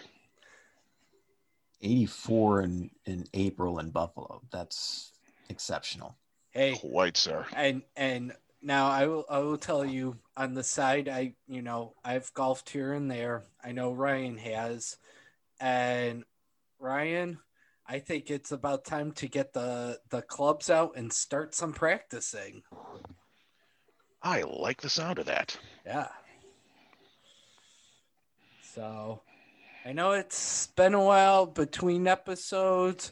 We've had a little rest period here and a lot of racing action. So, gentlemen, how about we kick it off? We had 3 NASCAR races, including a dirt race at Bristol. Elliot, let's talk about it. Yes, sir. So starting with the race in Phoenix a few weeks ago, that one was won by Martin Truex over Joey Logano, Denny Hamlin, Brad Keselowski, and Chase Elliott. Um, Truex led for 64 laps, passing Logano, who dominated most of the race, leading 143, and doing so with about 25 laps to go and marching off to the win. Um, Other notables, Ryan Blaney finished top 10. Kevin Harvick finished 6th. Kurt Busch finished 15th. Matt DiBenedetto was 14th. And Bubba Wallace in the 2311 entry brought it home 16th as well. So this one, by and large, I think was kind of a Toyota kind of day. Again, Logano had a strong run, at least for a good part of it, but Truex in the end just had too strong a car and brought it home for his first win of the year. If we recall the last episode we did, we talked about how some of these mainstay drivers that are usually at the top of the standings every year, that a lot of them have yet to win. And Truex was one of the ones that we pegged to win soon, and he got it done that very same weekend. So, gentlemen, your thoughts? Phoenix was a good race. It was really good racing throughout the whole weekend. Truex winning it. Keeping the streak of first time winners this season going. And something we talked about, with Gibbs, with Gibbs this season was either they start out well in a race and they all have their issues and don't do well, or they start bad and then they may they come at it at the end but come up short. Truex, I think he had a really good race there, and that was really good for him to get the win. Indeed. Then the following weekend, they went off to, I think, a lot of people's favorite track on the circuit, and that is Atlanta Motor Speedway, just south of Atlanta, Georgia. And this was an interesting race throughout. Kyle Larson looked like he was on his way to dominating this race. But as we got to late in the race, his car's handling started to go away, and he got behind the car of Joey Logano, who was struggling to stay on the lead lap at the time. And some were saying that maybe he was doing everything he could to keep Kyle Larson behind him, maybe blocking. It depends on whose car you're a fan of or what your point of view is on any of these drivers. But either way, Larson's handling went away, and in came Ryan Blaney, who passed him late in the race and scooted away for his first win of 2021 over Larson. Alex Bowman finishing third, Denny Hamlin once again. Up in the mix, finishing fourth, Kyle Busch, having a solid day, finishing in the fifth spot. Kevin Harvick was a non-factor all day, hampered in part by a flat tire that he had to pit under green to fix. He ended up coming home 10th. Chris Buescher had a solid day in the 17 car. He finished 7th. Last week's winner, Truex, finished 9th. Matt DiBenedetto brought it home 11th, improving the performance of the 21 car over the rotten start of the season they had. Ryan Newman had a solid 13th place run, so a good weekend overall for the Roush Fenway group. Joey Logano, after finishing runner-up to Truex in Phoenix, finished 15th at Atlanta. And Bubba Wallace, again, finishing 16th. Daniel Suarez put the Trackhouse Motorsports car in the top 20, as did Michael McDowell, our Daytona 500 winner, and Eric Almirola rounded out the top 20. So, gentlemen, your thoughts on Atlanta?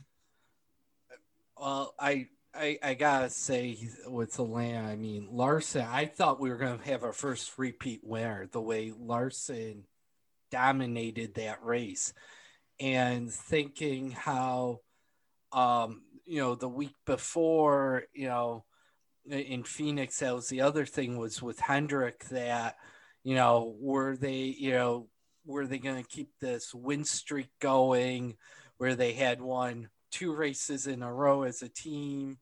Were they going to win a third one? They didn't. But were we going to get our first repeat winner? And the mile and a half, these cookie cutter tracks, Larson's going to be a factor, I think, this year at those. And again, great racing. I saw bits and pieces of it. I did see the end of it. I saw Larson dominate, but yeah, it's definitely, I think we're seeing a different trend this year. Without the practice and the qualifying, I think you're starting to see a trend of it's anybody's game right now. Indeed. Anyone can win it. And that proved the following week at Bristol. Ryan, did you have any thoughts about Phoenix or Atlanta? In regards to Atlanta, I agree with the two of you. Honestly, I thought Larson was a shoe-in for the win. Do we ever figure out why he suddenly got loose near the end? I think he just overused his tires. That's what I suspected, but I didn't hear any confirmation therein, so I was kind of curious. Yep. But yeah, I thought, just like Dave pointed out, that he was going to be our first repeat winner this year. But with another first-time winner on the board, it's just going to show this season's anybody's season still. Indeed. So we were to that point, 6 races and 6 different winners. So would we see the same thing play out the following week at the dirt race in Bristol? Well, we had to wait an extra full day to find out, as there was a lot of severe weather and hail not too far away from the racetrack, and a lot of flooding rain that struck much of Tennessee, not just Bristol, but much of Tennessee as well, including Nashville, where tragically there was some loss of life due to severe flash flooding in the greater Nashville area. And sadly, that's not the first time that's happened to them. And, it happened again. And up in Bristol, there was a lot of flooding on the property. And much like what happened at Martinsville a few years ago with the snow there, once the weather cleared, it took them a little while to get the facility to where they could safely host people. And so they wisely pushed the racing back a full day so they could get that done, let the water recede, and get the facility ready to host racing. It was a Herculean task to get the track itself ready to go, with all of the rain that fell and the damage it did to the dirt surface. But the good staff at Bristol Motor Speedway were up to the task, and they had a track ready to go and put on a really excellent race. It was a little bit troublesome at first, and to some extent this was kind of a concern going into it with the dust.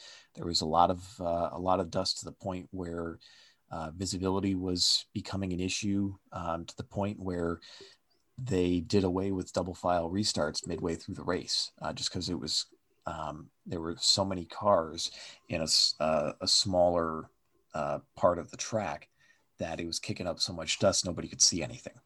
And so it was becoming a real safety issue. They switched to single file from then on. And as the race went on, the dust problem began to go away. And you had something that almost looked like an asphalt race as the track was continuing to get rubbered up and dry out.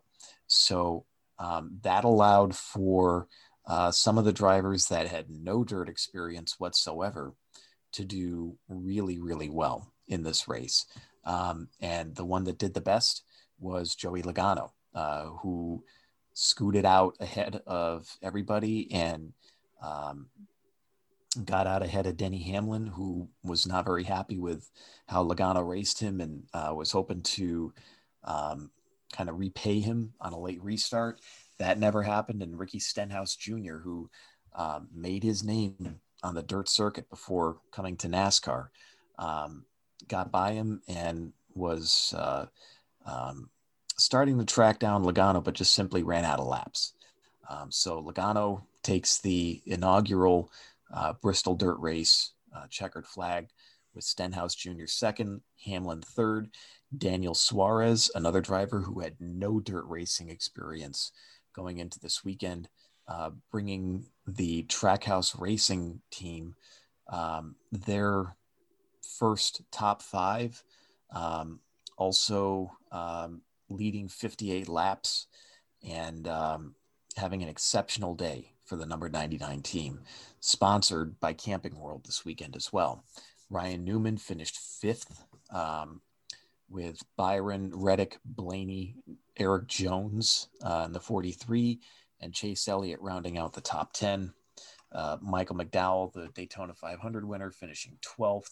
Matt DiBenedetto, 13th. The Busch brothers, 16th and 17th. Kevin Harvick finishing 15th.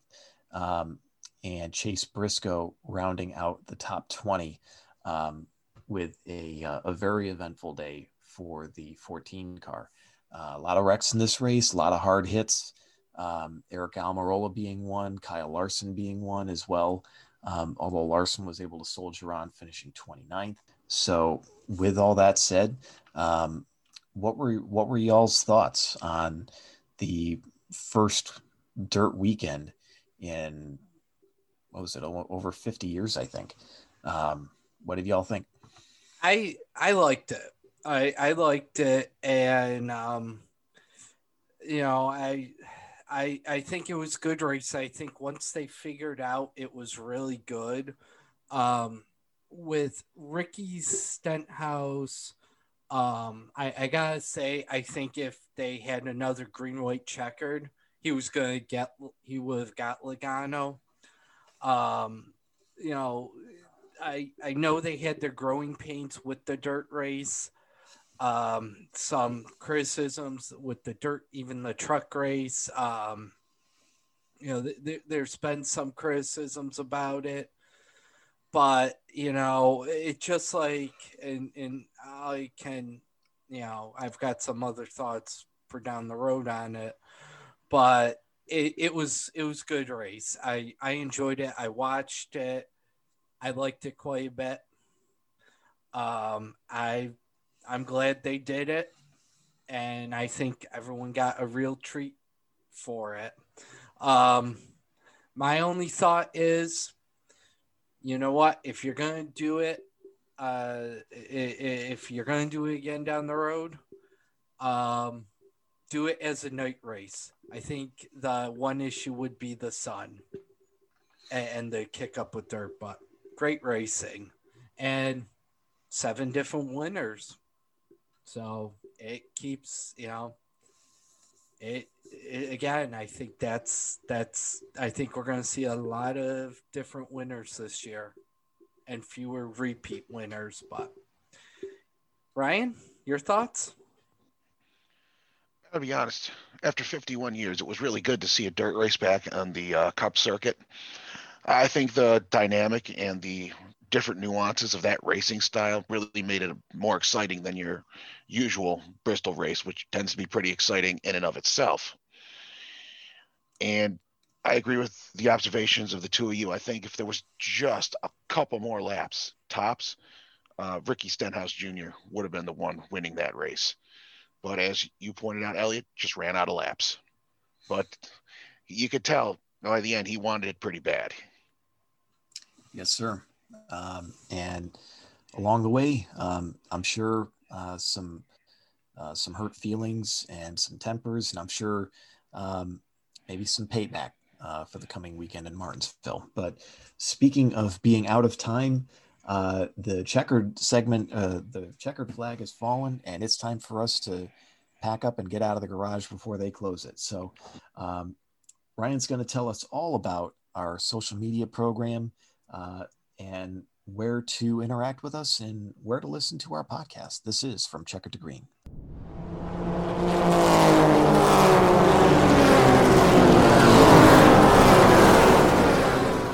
We'll be right back to the From Checker to Green podcast. Your feedback is what helps us drive this program. So if you're enjoying, keep the conversation going. Join us on our Facebook group, From Checker to Green podcast, or link up with us on Twitter. Is there a particular segment you enjoy? Let us know. Is there a topic you'd like us to cover? Tell us about it. And if you're enjoying this episode, listen to the rest of our episodes. You can find us on podcasts.com or on Apple Podcasts, looking for From Checker to Green podcast. Hope to hear from you soon. And now, back to From Checker to Green podcast.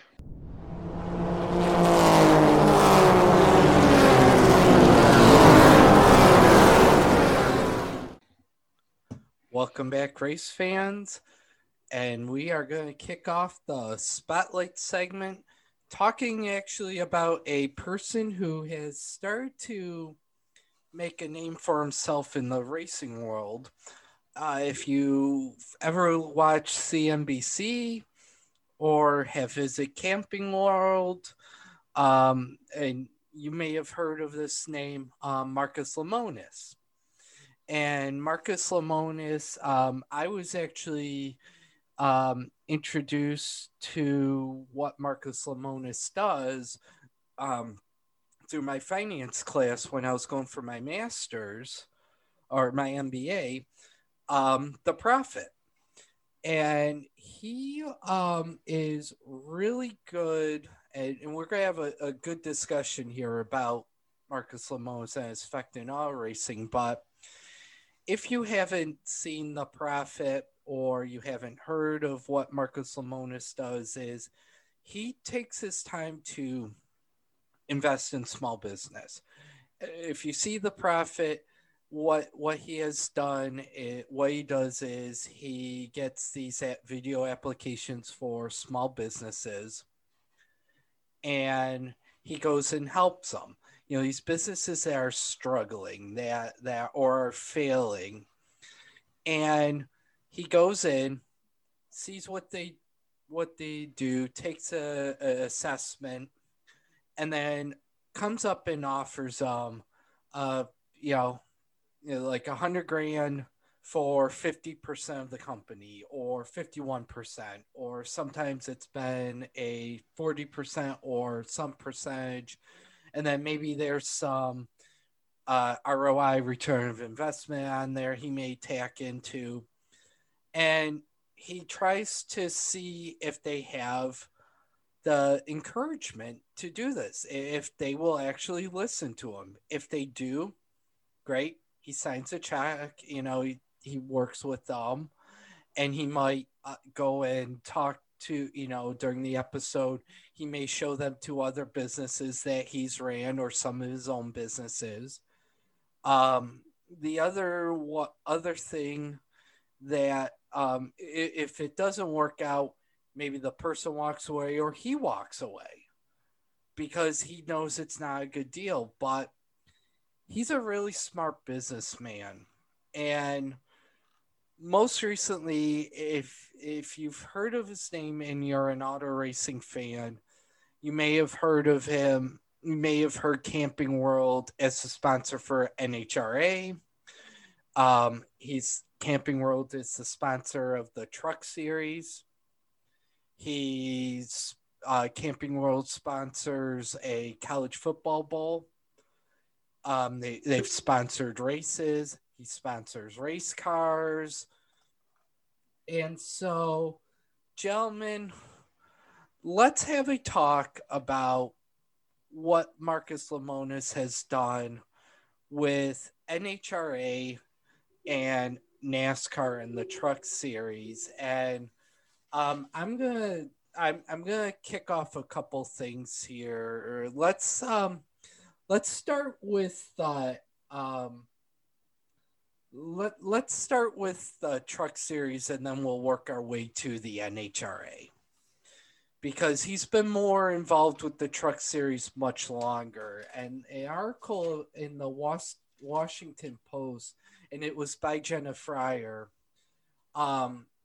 He has he has he's been his company's been the title sponsor of the Truck Series since 2008.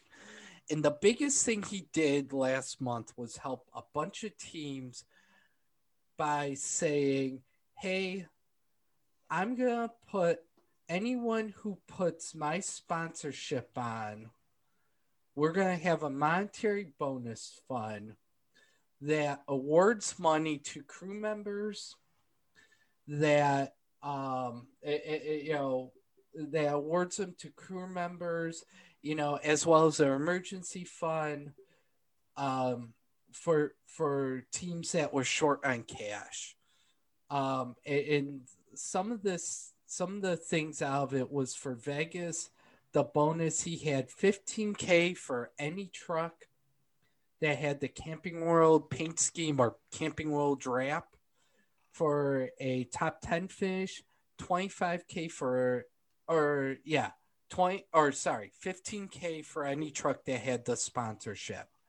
If they finished in the top 10 with that sponsor, they got 25K, and then they got 30K for top 5, and if they won it, they got 50K from him. The article did also mention he had an emergency fund for teams who had trouble making it to the track.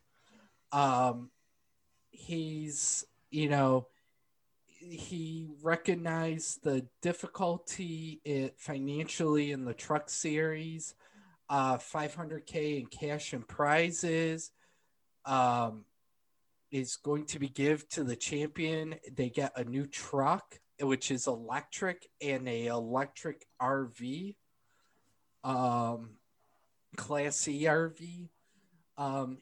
The article kind of also mentioned about he's looked at a racing business model. He's seen how it's flawed, and if he had a seat at the table, he would actually have the trucks run on the same day as Cup. And that's because he feels that the Cup is a premier event. And so if it's a premier event, why not have a lower series there?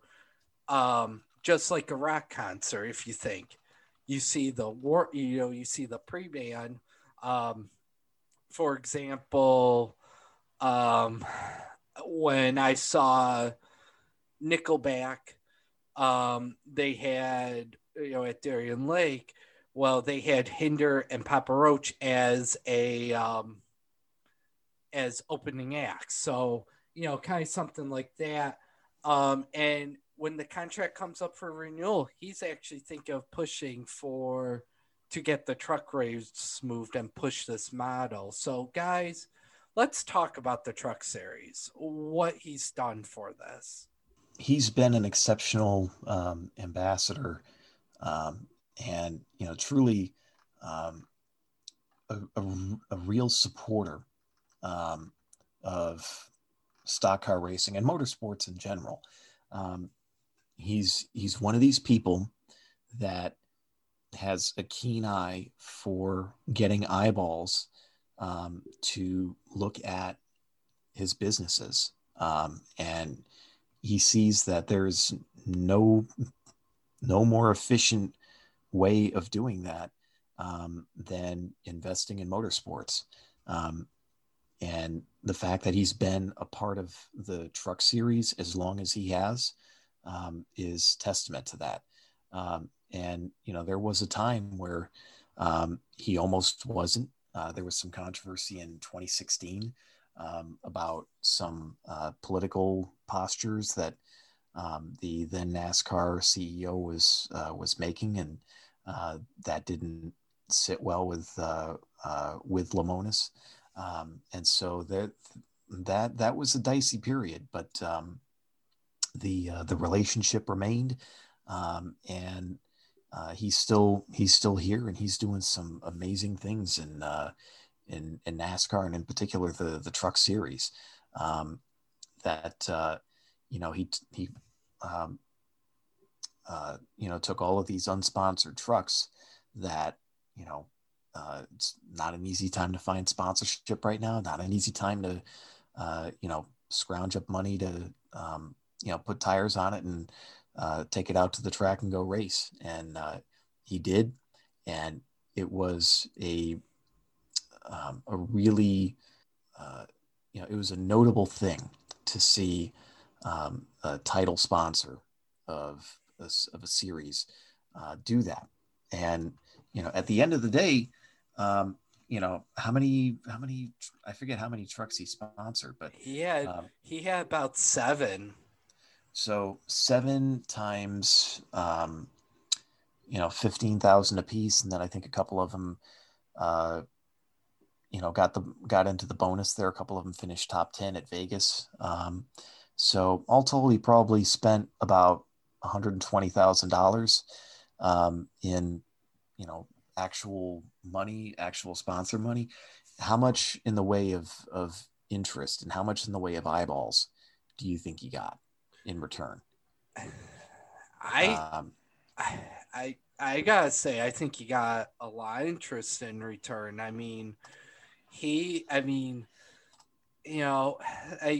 think, I follow him on Facebook, and his profile on Facebook, and the things he does for small businesses, it's just perfect what he did. I mean, to go racing in the Truck Series is no small thing. It's a lot of money. You think of maybe like a Norm Benning, who probably, is probably pouring minimum amount in it, maybe even less. These truck teams, if you're not like a Thor Sport or a Nice, or one of these teams that has really good backing, it's tough to get in. It's tough because if you wreck your truck, that's it. So I think you got a lot of eyeballs on it. You definitely got a lot of eyeballs on Camping World for sure. But it's, it kind of was like a profit like move. I see when he did that. Remind me something he would do in the show The Prophet. Hey, you do this, I'm gonna give you this money. And hey, 7 guys took it. And still guys are taking it too. There's still trucks doing it. So yeah. Ryan, your thoughts with him in NASCAR? I don't think it's too radical a statement to say that Lemonis' sponsorship of the Truck Series is the reason that it's still here. Because I think without that monetary shot in the arm, we might have seen the Truck Series fold. But now we're seeing a much more competitive Truck Series, especially the trucks that he's sponsoring. They're racing much harder to get some of that bonus money. And you got to figure that everybody else on the series is like, you know what? They're racing harder. We need to be competitive so we can keep up and maybe surpass them. And suddenly, we might be able to score sponsorship from him, or being the brand ambassador that he is and getting the eyeballs on it. Other sponsors might come in and see the other competitive trucks going, hey, let's throw money at some of those guys. Yeah. And I think those moves alone that were started by him could have a very positive financial cascade effect to really, really boost up the sponsorships and the quality of the racing in that series. And I'd very much like to see that happen. So I've got a question to pose to you guys on this. Is you're seeing in that series, you're seeing races where they're having trucks failing to make the show. They're getting over the allotment they use for the truck series in their races. Do you think now he says when the contract comes up in a few years, he wants to make some changes. Do you think he's going to have that leverage now that one, Brian France is gone, and now you've got Jim France running it, and you are seeing the whole grassroots racing and the changes NASCAR is making? Do you think he's going to you think he will have that leverage in a few years? Absolutely. He'll no doubt have leverage because he's got the finances to back it up. Plus, he has the business savvy to be able to make the changes that will benefit the drivers, NASCAR at large, and continue to get interest with the fans. It depends to me. Even though Lemonis is as y'all said, a really savvy business person, and knows how to leverage situations to his advantage and in a positive way. Case in point, what he did with NHRA, which we'll talk more about here in a minute. But that he's able to leverage things is to his benefit, and it's to motorsports benefit, and it's to NASCAR's benefit in particular. But with that said, I think the existing leadership group, they are, I think, kind of their own block, and so I don't think there's any real way for Lemonis to kind of make inroads into that, into those circles if he wanted to. Which is another question unto itself. But with that said, he's definitely as he's increasing his motorsports portfolio, and by all appearances doing it in a successful way. He definitely carries a cachet, and he definitely carries an increased visibility in the world of motorsport. See, I think I think he can get to those inroads, and here's my point with that: is what did he just do recently? Is he got Kyle Busch, his Rowdy Energy drink, is now being sold in all Camping World stores. Kyle Busch owns a truck team. So and Kyle Busch is a well-known name.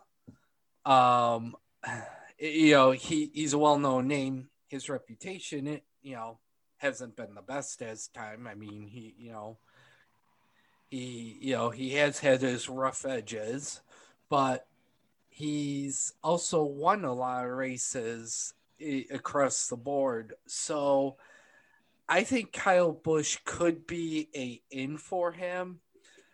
I don't think you'll get him a seat at the table, but I think them seeing what he's done for the truck series and knowing that he has ties to NHRA, and if his name starts getting out, who knows what other racing series, whether it be IndyCar, whether it be IMSA, whether it be USAC, some other, motocross,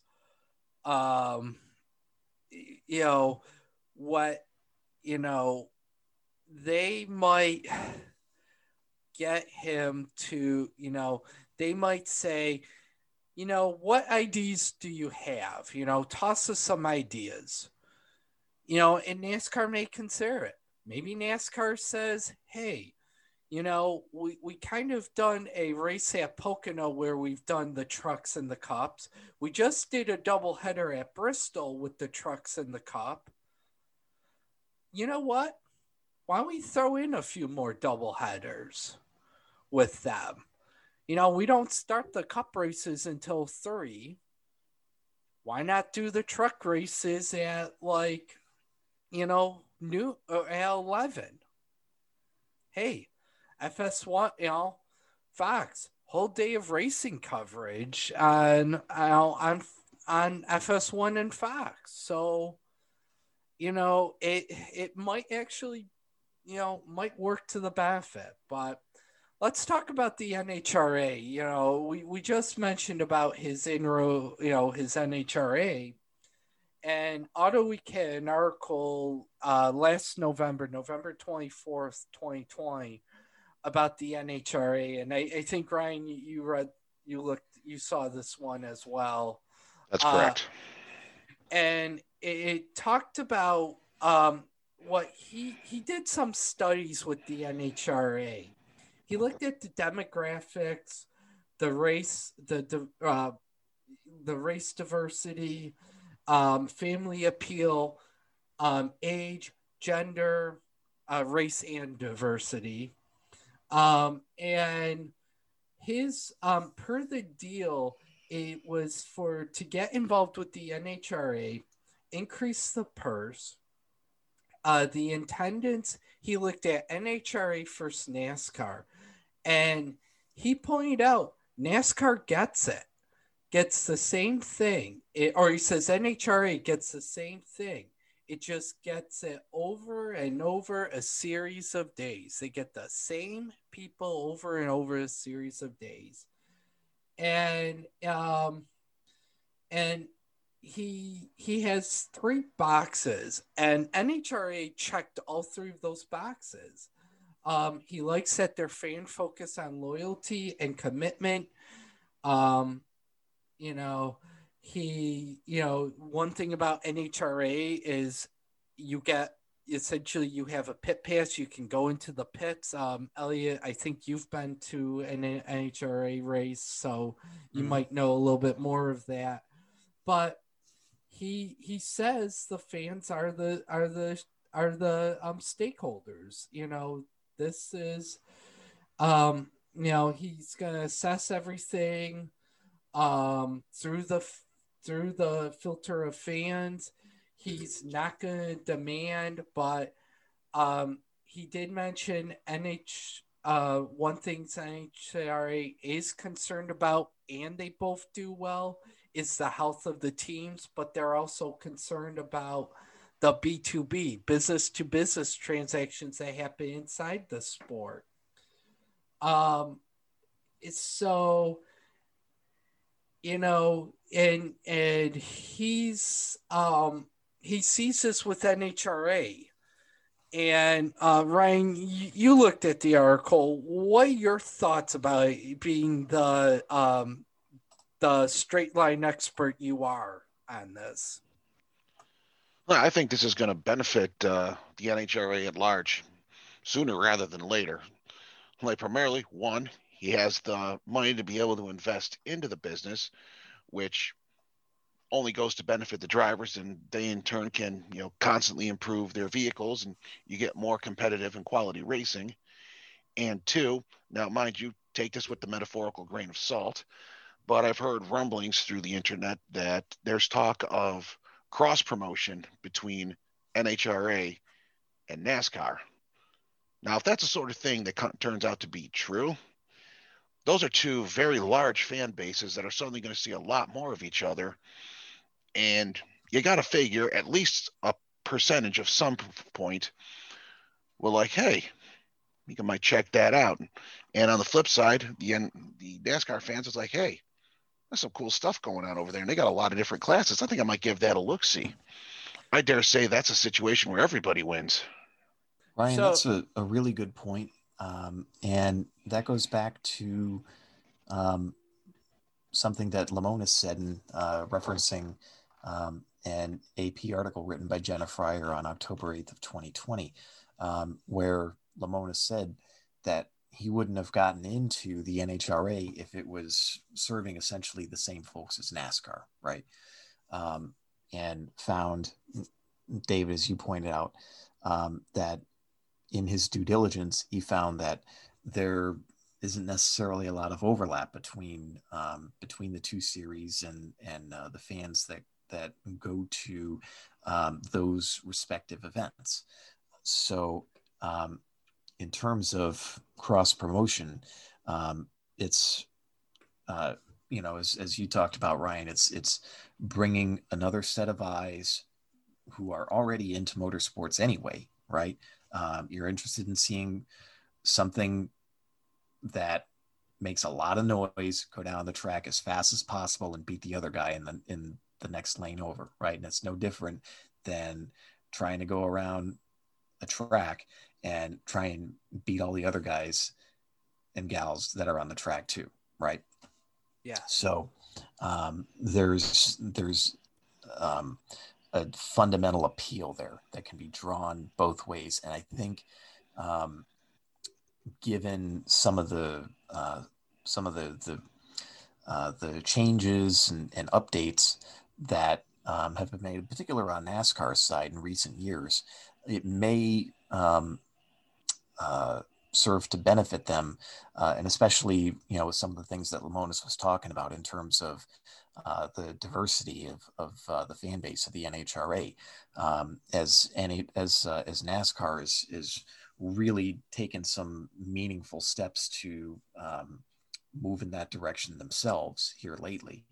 I think that only serves to potentially bring more fans to NASCAR, and it potentially brings more fans to the NHRA from NASCAR too.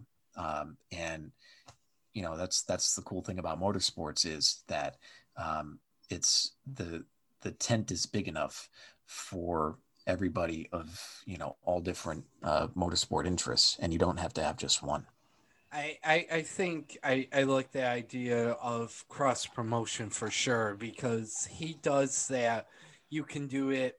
There's a few tracks that have drag strips. And the track, Bristol, Vegas, and Charlotte. Well, and Sonoma. So listen. So who owns all those tracks? Those tracks are all owned by Bruin Smith and SMI. This is where, if he's going to do that, he's going to need to get out to Bruin Smith and say, hey, you got a big race at Bristol? How about we put on a exhibition throughout the weekend, get some NHRA drivers out there, a bunch of them, and put a $2 million purse up. Oh yeah, that would be good. You put up a exhibition $2 million purse raise for that. You will get, and it can be, and you know what? He's now doing. Actually, you want to make it more interesting. He names the class. Says this type of car, anyone eligible. So, hey, John Force, you want to run a gasser? It's a gasser class. Go ahead. Or come on down and let's, run it. Yep. Or, just all that different stuff. So I think I like that. I definitely like that. And they threw up a $2 million purse for an invitational race like that to get some exposure to the other ownership like that. You'd have NHRA teams tripping over each other to get there. It'd be a beautiful thing. Or do a 4-round. You used to have IROC, which was International Race of Champions 4-race series in equally matched cars. Get an equally matched, you say this is the type of car. Even if it's a regular Dodge Charger, I don't care. You do an equally matched car, same type of car, or same choice of cars. sports cars. Let's say three or four types of sports cars. We're gonna do this. We're gonna do one at Sonoma, one at Bristol, one at one at Bristol, one at Charlotte, one at Las Vegas. Mm-hmm. 2 million purse to the champion, and $500,000 for each winner. And $500,000? Yeah. Or yes, $500,000. Sorry. $500,000 for each winner, and unlimited entries. Line them up. Yep. Did you get Rich Christensen out there from Pink's fame back in the day to do the arm drops for him? Yeah, you might get Big Daddy showing up. Maybe. But it's funny you mentioned the price of mentioned admission there. Yeah. Yes. But David, it's funny you mentioned Lemonis going to the Smiths of SMI ownership because, well, it's he has kind of done exactly that here in recent weeks. So a quick backstory on this. So Marcus Smith has been kind of taken over the reins of SMI here in recent years. And one of the things that they've worked on is trying to get an agreement to run the fairgrounds at Nashville. And so he and Dale Earnhardt Jr. in particular have really taken the lead on that and been working out some things and signed an agreement with the mayor of Nashville not long ago. And so Marcus Smith was on Dale Earnhardt Jr.'s podcast, the Dale Jr. Download, talking about not only the Dirt Weekend in Bristol and the challenges and successes that they had, but also everything that went into this Nashville trip and what they're seeking to try to accomplish there. And then almost as kind of an aside, it was like, and oh, by the way, Marcus Smith, his company owns North Wilkesboro Speedway and the property that it's on. And Smith said, oh, by the way, we're still thinking about stuff to do for North Wilkesboro. And so that turned a lot of people's heads around.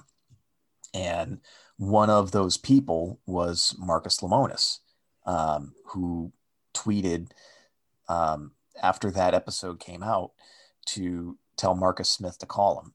And apparently they had a phone call. And Smith said on Twitter that it was, he appreciated the call and he was, happy to talk with somebody else who was as passionate about, so passionate about racing as Lemonis is.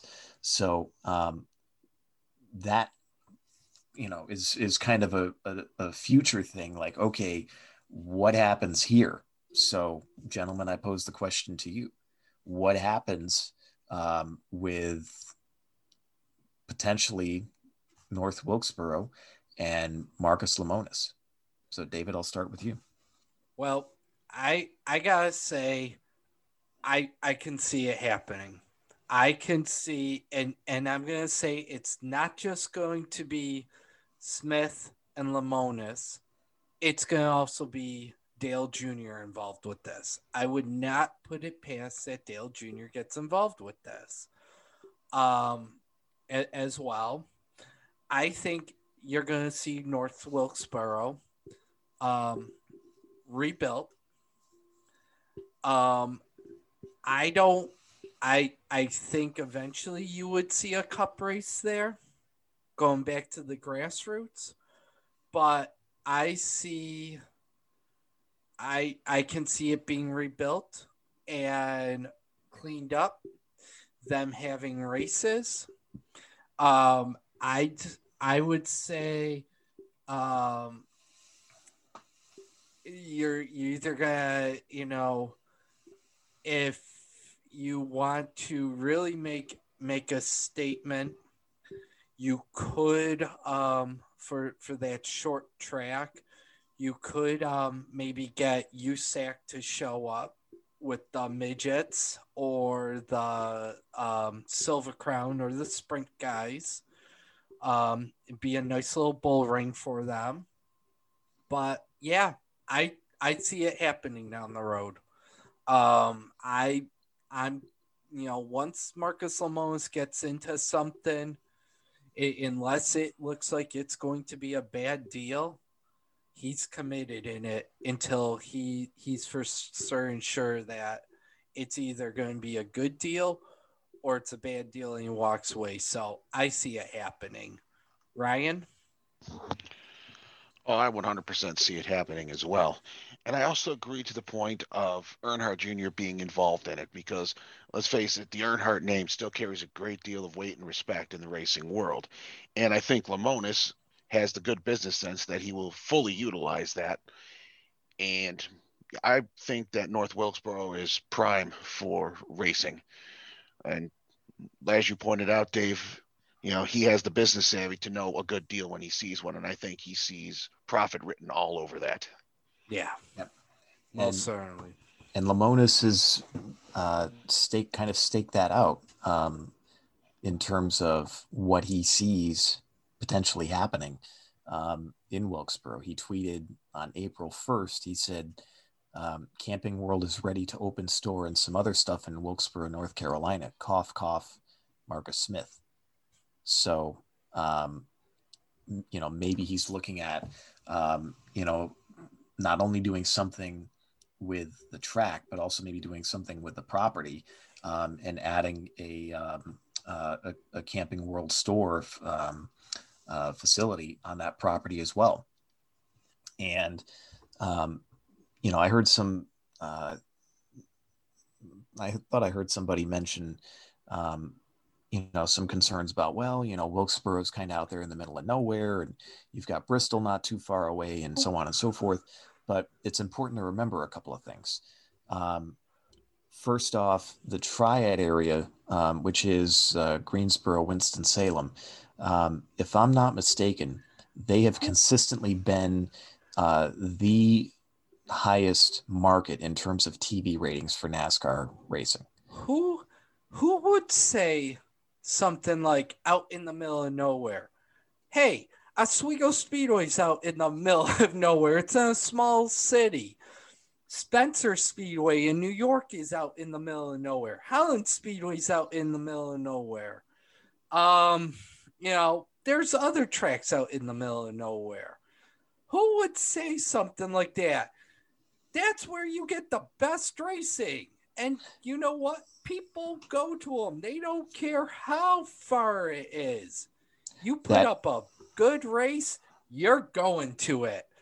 That is true. And you've got an entire region there in northwestern North Carolina that is steeped in racing, going back to the days of Prohibition, basically. And the roots of stock car racing. So you put that together, and you put the longtime interest, and the interest of longtime fans, and I think maybe some newer fans too, that are kind of getting turned on to what stock car racing looked like in terms of the tracks and stuff that they ran on decades ago, and saying that looks really cool, and having some opportunities to see those kind of things with races at Martinsville, races at Road America, races at Watkins Glen, some of these places that aren't that aren't the embodiment of the more recent NASCAR that we know, which is a lot of mile and a halves, a lot of a lot of higher speeds, less time on the throttle. No, we want short track, root, rut, gouge, get out the way, and get to the check. Use the whole nine. And the fact that the schedules reflect how they reflect now in terms of going to more road courses, going to more short tracks, going to Fontana turning into a short track, right? And, as well as bringing, a dirt track to Cup in over 50 years, for the first time in over 50 years. That's all testament to it. We're going back to what the sport looked like decades ago in terms of what they ran. And that's what the fans want to see. Most certainly. So, yeah, how, who they bring back or when, that's a good question. But I'll tell you what, you bring some regional series there. You bring ARCA, you bring the modifieds, the ground pounders to Wilkesboro. Good night. Put them under the lights. That's what I said. Bring, have USAC show up. You want to see some. Have USAC show up and call up Dave Despain and say, hey, let's do one Thursday night Thunder kick one more time. Yep. So.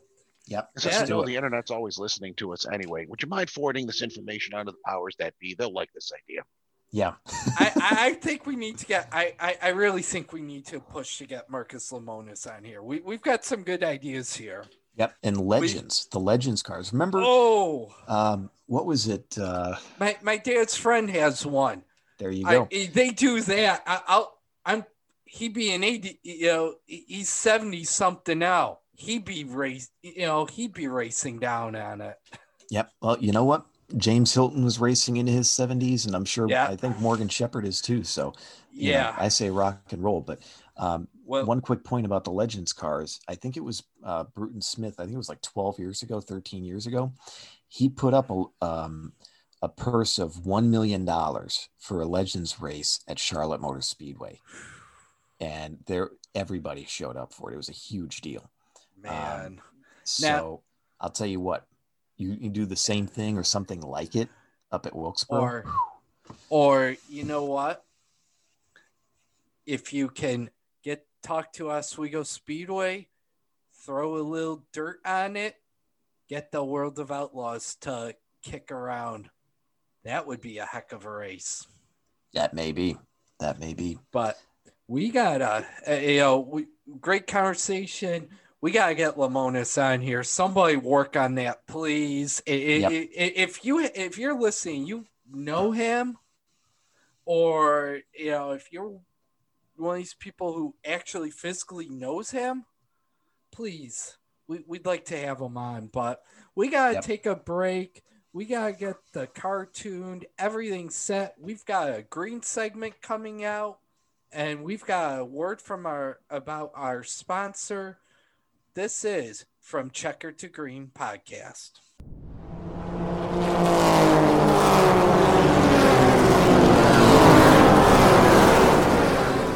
We'll be right back to the From Checker to Green podcast. Are you looking to make your business stand out amongst your competitors? Consider Samurai Graphics. Samurai Graphics has the knowledge and the resources to give your business a leg up on your opponents with design and wow factor to impress your customers. Logo designs to business cards to letterheads, anything that you require to give yourself a real standout appeal. If you're interested in more information, contact Samurai Graphics at samuraigraphics716@gmail.com. Samurai Graphics, your business design solution. And now we're back from Checker to Green podcast.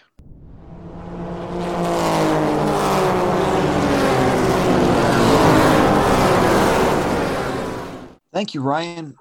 Now the green flag is coming out, and we're looking ahead to the next nights in racing. And this coming weekend, we've got a big weekend of NASCAR racing at where else? Martinsville.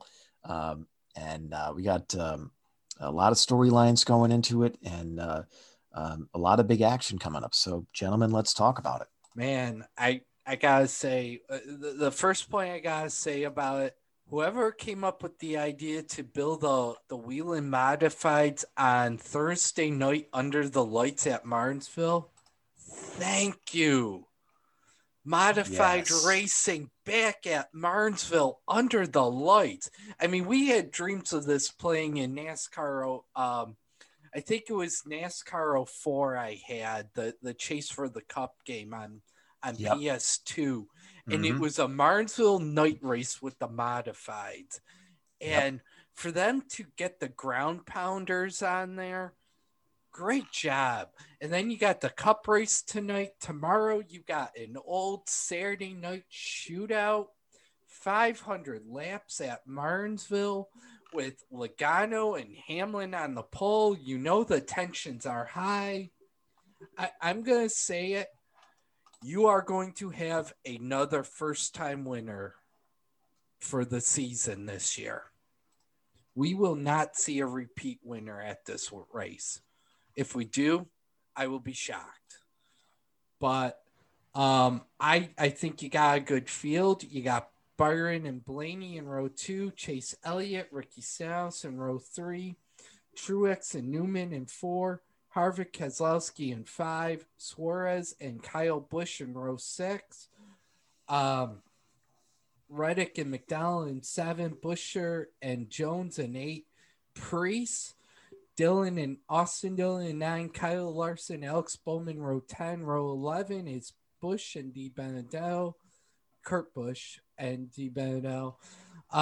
12 is Bell and Briscoe. 13, Bubba Wallace and Cole Custer, Chastain and JJ Yeley in row 14. Quinn Huff and Justin Haley in row 15.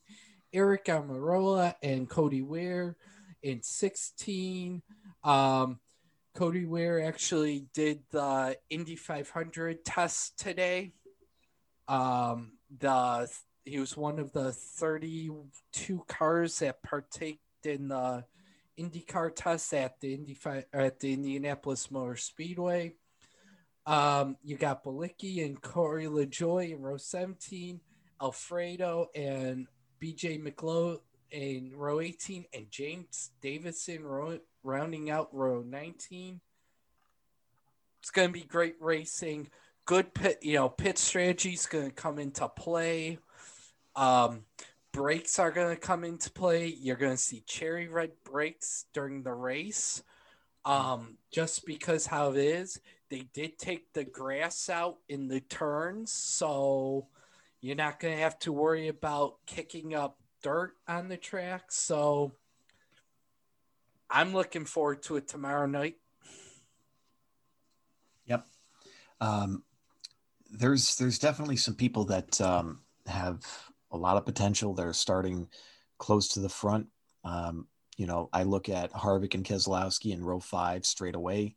Logano and Hamlin, yes, they have a lot of potential there as well. Ditto Chase Elliott, who won Martinsville last October to punch his ticket into the championship race and ended up winning. We know he gets the job done here. Truex, I think, has won here before as well. Newman has run well here. This is his kind of track where, it's tough to pass somebody, and, he's a tough racer. Ryan Preece, coming off of the modified race the other night, and doing some racing over the off week. I think he could do potentially well starting in 17th. And Michael McDowell, we've talked about him and the 34 team, and taking advantage of some of these tracks where aerodynamics and, engineering and all that stuff isn't necessarily as much of a premium as it is at other tracks. This is one of them. And so this is one of those where, he's shown that, he and that team, are contenders this year. According to racingreference.info, I think it was, he's still, even when you take out the wins and all that stuff, and the playoff seeding, he's still 12th in points. I think he's tied with Kyle Busch right now for 12th in points. So this is one of those weekends where he needs a top 10 at minimum. I think, to carry that on. So I'll be looking for that from him. Matt DiBenedetto, same thing. Also looking for some of the Stuart Haas guys, the 14, the 41, and the 10, who start 24th, 26th, and 31st respectively, to put a solid race together and start to make a push towards the playoffs themselves. They've been off to a pretty slow start this year. And then, could somebody like a Suarez, pull off an upset too? It's possible. Ryan, what do you think? I think with the number of people that want to contend for the playoffs, I think this is going to be the type of race where fortune will most certainly favor the bold. And I think, like the Stuart Haas team, I think they're going to be the ones who are going to make the very bold moves in this race to try to at least secure a top 10 finish, if not go for the checkered itself. That's kind of what I see going down. Even with the heavy contenders up front, I still think they have the drive to make the borderline reckless moves to get up front. Yeah, I definitely like to see Suarez win it. I think that would be really great for him. He's definitely, it's starting to come around. I mean, and it would be really awesome for him to do that. Harvick, I think, would be good. I wouldn't rule out Harvick. I could definitely see them doing it. And the only issue I have with the only thing that's good that could hurt Harvick is Kyle Busch. And that's going back to what happened last year in the playoffs when Harvick needed just one position and he would have been in the final four. And he tagged Busch coming out of four. He tried moving him and spun Kyle Busch looped it around and Harvick put it in the wall. So I think that's going to be that's going to be an interesting storyline going into that, because Martinsville is a track that if you want to get your tension, your aggressions out, good track to do it at. But remember, it's always going to be you can get shuffled very easily if you get to the outside. That's the one thing. So it's going to be who can run that inside groove the best and not get harmed if they get pushed to the outside. Yes, sir. Yep. Yeah, Martinsville has long been, with few exceptions, a track where the bottom groove is king. And if you give it up, then you better hope that you can get a run up off the corner and beat the person below you, and try and get in the next corner. You're going to be in trouble. So let's talk about the Xfinity series as well. They're actually racing tonight. And so look at the starting lineup here. You got Burton, Allgaier at the starting up front. You got the 16 and the 18 of Allmendinger and Hemrick in row 2. Haley and Cindric in row 3, Herbst and Gragson in row 4, Snyder and Annette in row 5. And then behind them, you have some of the underdog teams. You got Clements and Ryan Sieg in row 6, Landon Castle starting alongside Jet Burton in row 7, Josh Williams starting alongside Ty Gibbs in row 8, Tommy Joe Martins and Jeffrey Earnhardt in row 9, and then Brandon Brown and Timmy Hill for MBM Motorsports rounding out the top 20. So full disclosure, the race is ongoing as we're recording this, although they're under a red flag right now for rain. They've kind of had on and off thunderstorms there all day and all evening. Gentlemen, what are your thoughts? Well, if they can get through this rain, I mean, I see it too. 91 laps and Brandon Jones is leading. If they can figure out, if they can get the rain, I mean, I know they're running under the lights, but how much later do you end up going? Because you're gonna, these guys are gonna have to get loaded up. Some of these crews actually pit for the Cup Series. Some of these crews actually do double duty. I'm a little concerned how late you're going to go. If you're going to, if you've got persistent rain, do you then say we're going to have to finish this up because there's no way at halfway? It's what, a 250 lap race? Yes. So it's what, 125 for halfway. So, if they were more than halfway, then they probably would end up calling it. But hopefully the rain passes. But if not, I think you're going to see it ran tomorrow during the day to get it in. That is a possibility, but the weather's not looking the best for tomorrow either. So it might have to be one of those. They start up at 10 a.m. in the morning, and get it done as soon as they can, because they get through later on into the day, into the evening. It's not looking too good. What's it for Sunday? Because there's I may have to DVR Sunday. Sunday's looking pretty nice. I think we should be okay then. Well, kind of COI for me. I will have to watch the Masters, so if they do end up running Sunday, I'm pulling it up on my phone. I'm gonna have to. I'm gonna watch the race on my phone. Watch the Masters on TV.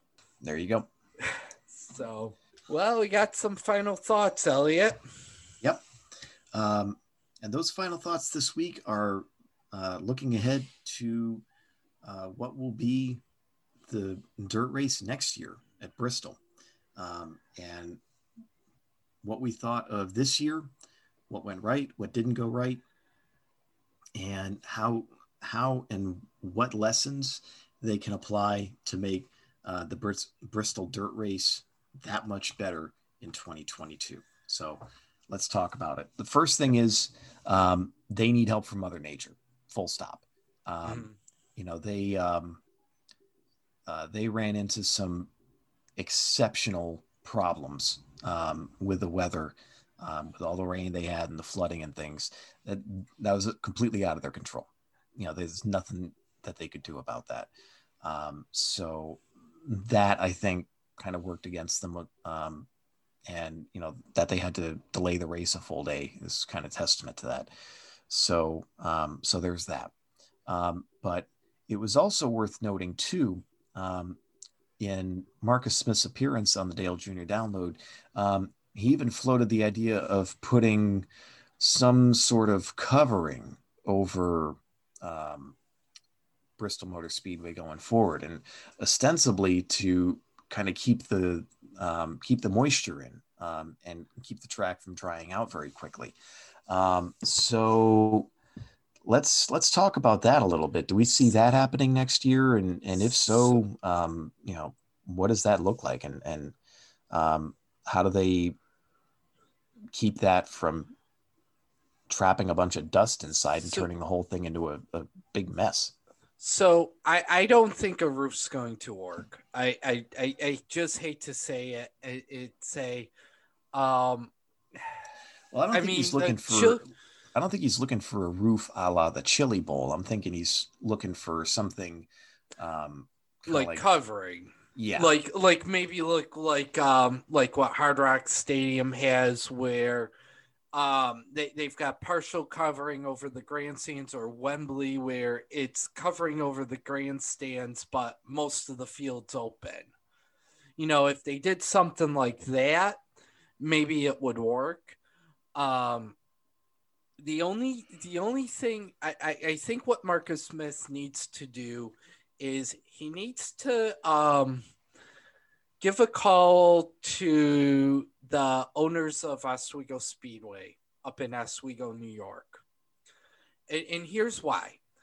Oswego Speedway, after they took down the grandstands after the fate of the New York State Fair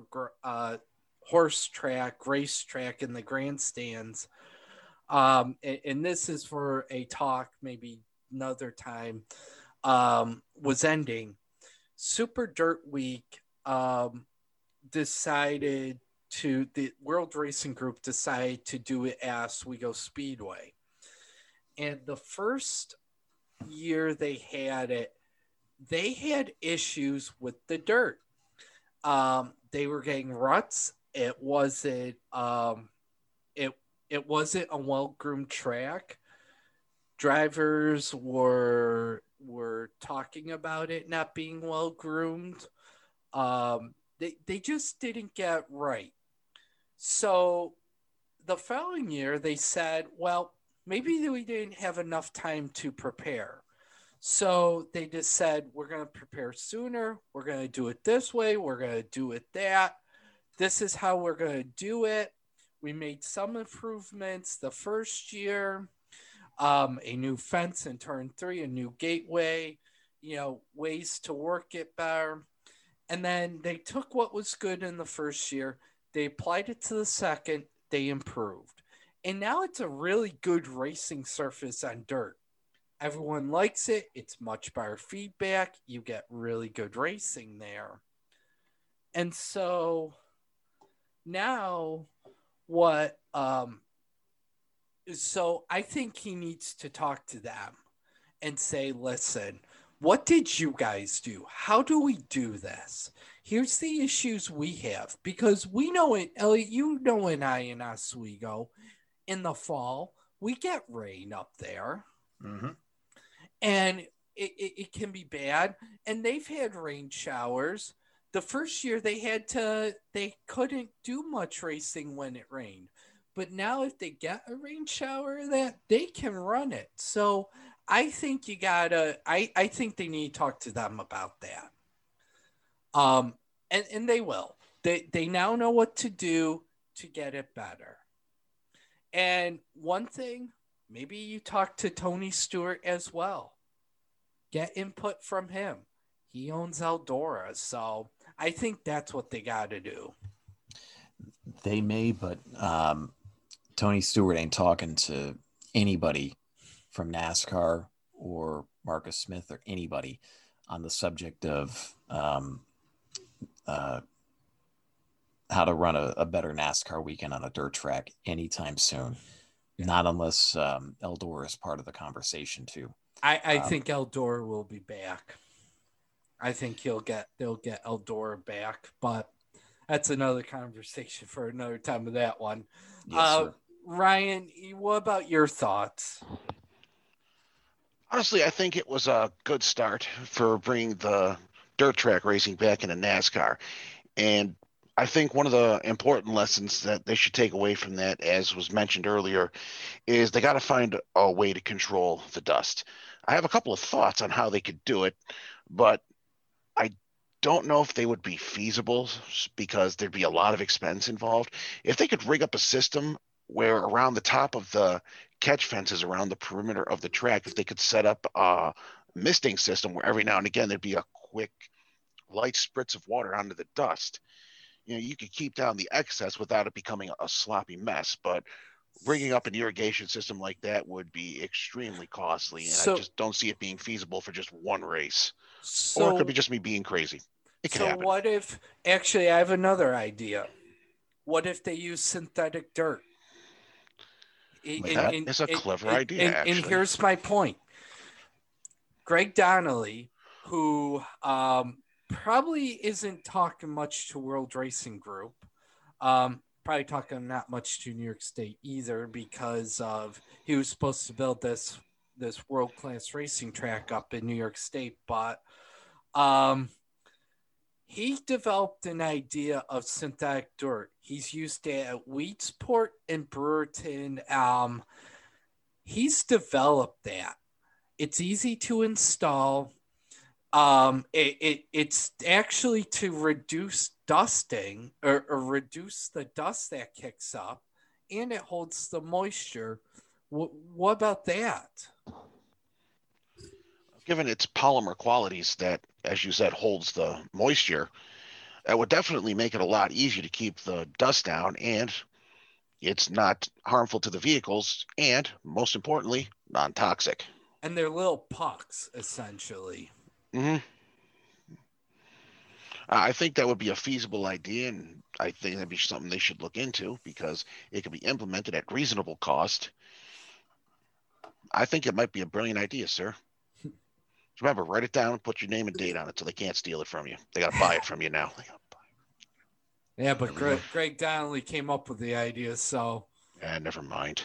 I think they should. If they're gonna do that, then they need those are that's something they gotta do.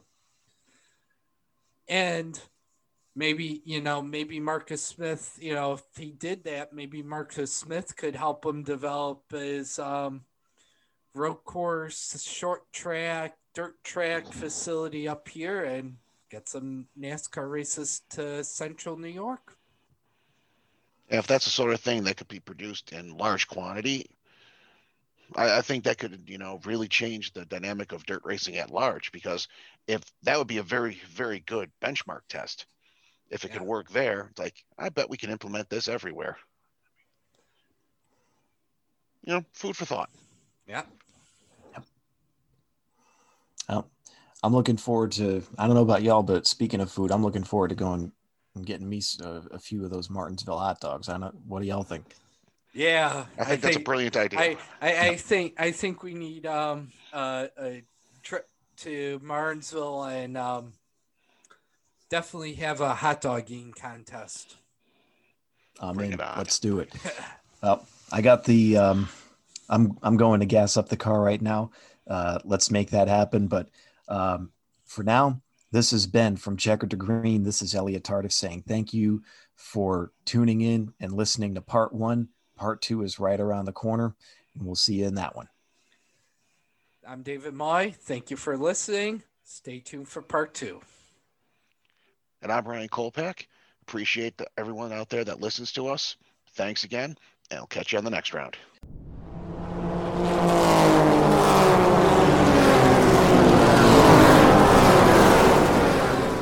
Thanks for listening to the Checkered to Green podcast. For more information, check out our Facebook group, Checkered to Green Podcast. Tune in next time for more insight into the racing business with the Checkered to Green podcast.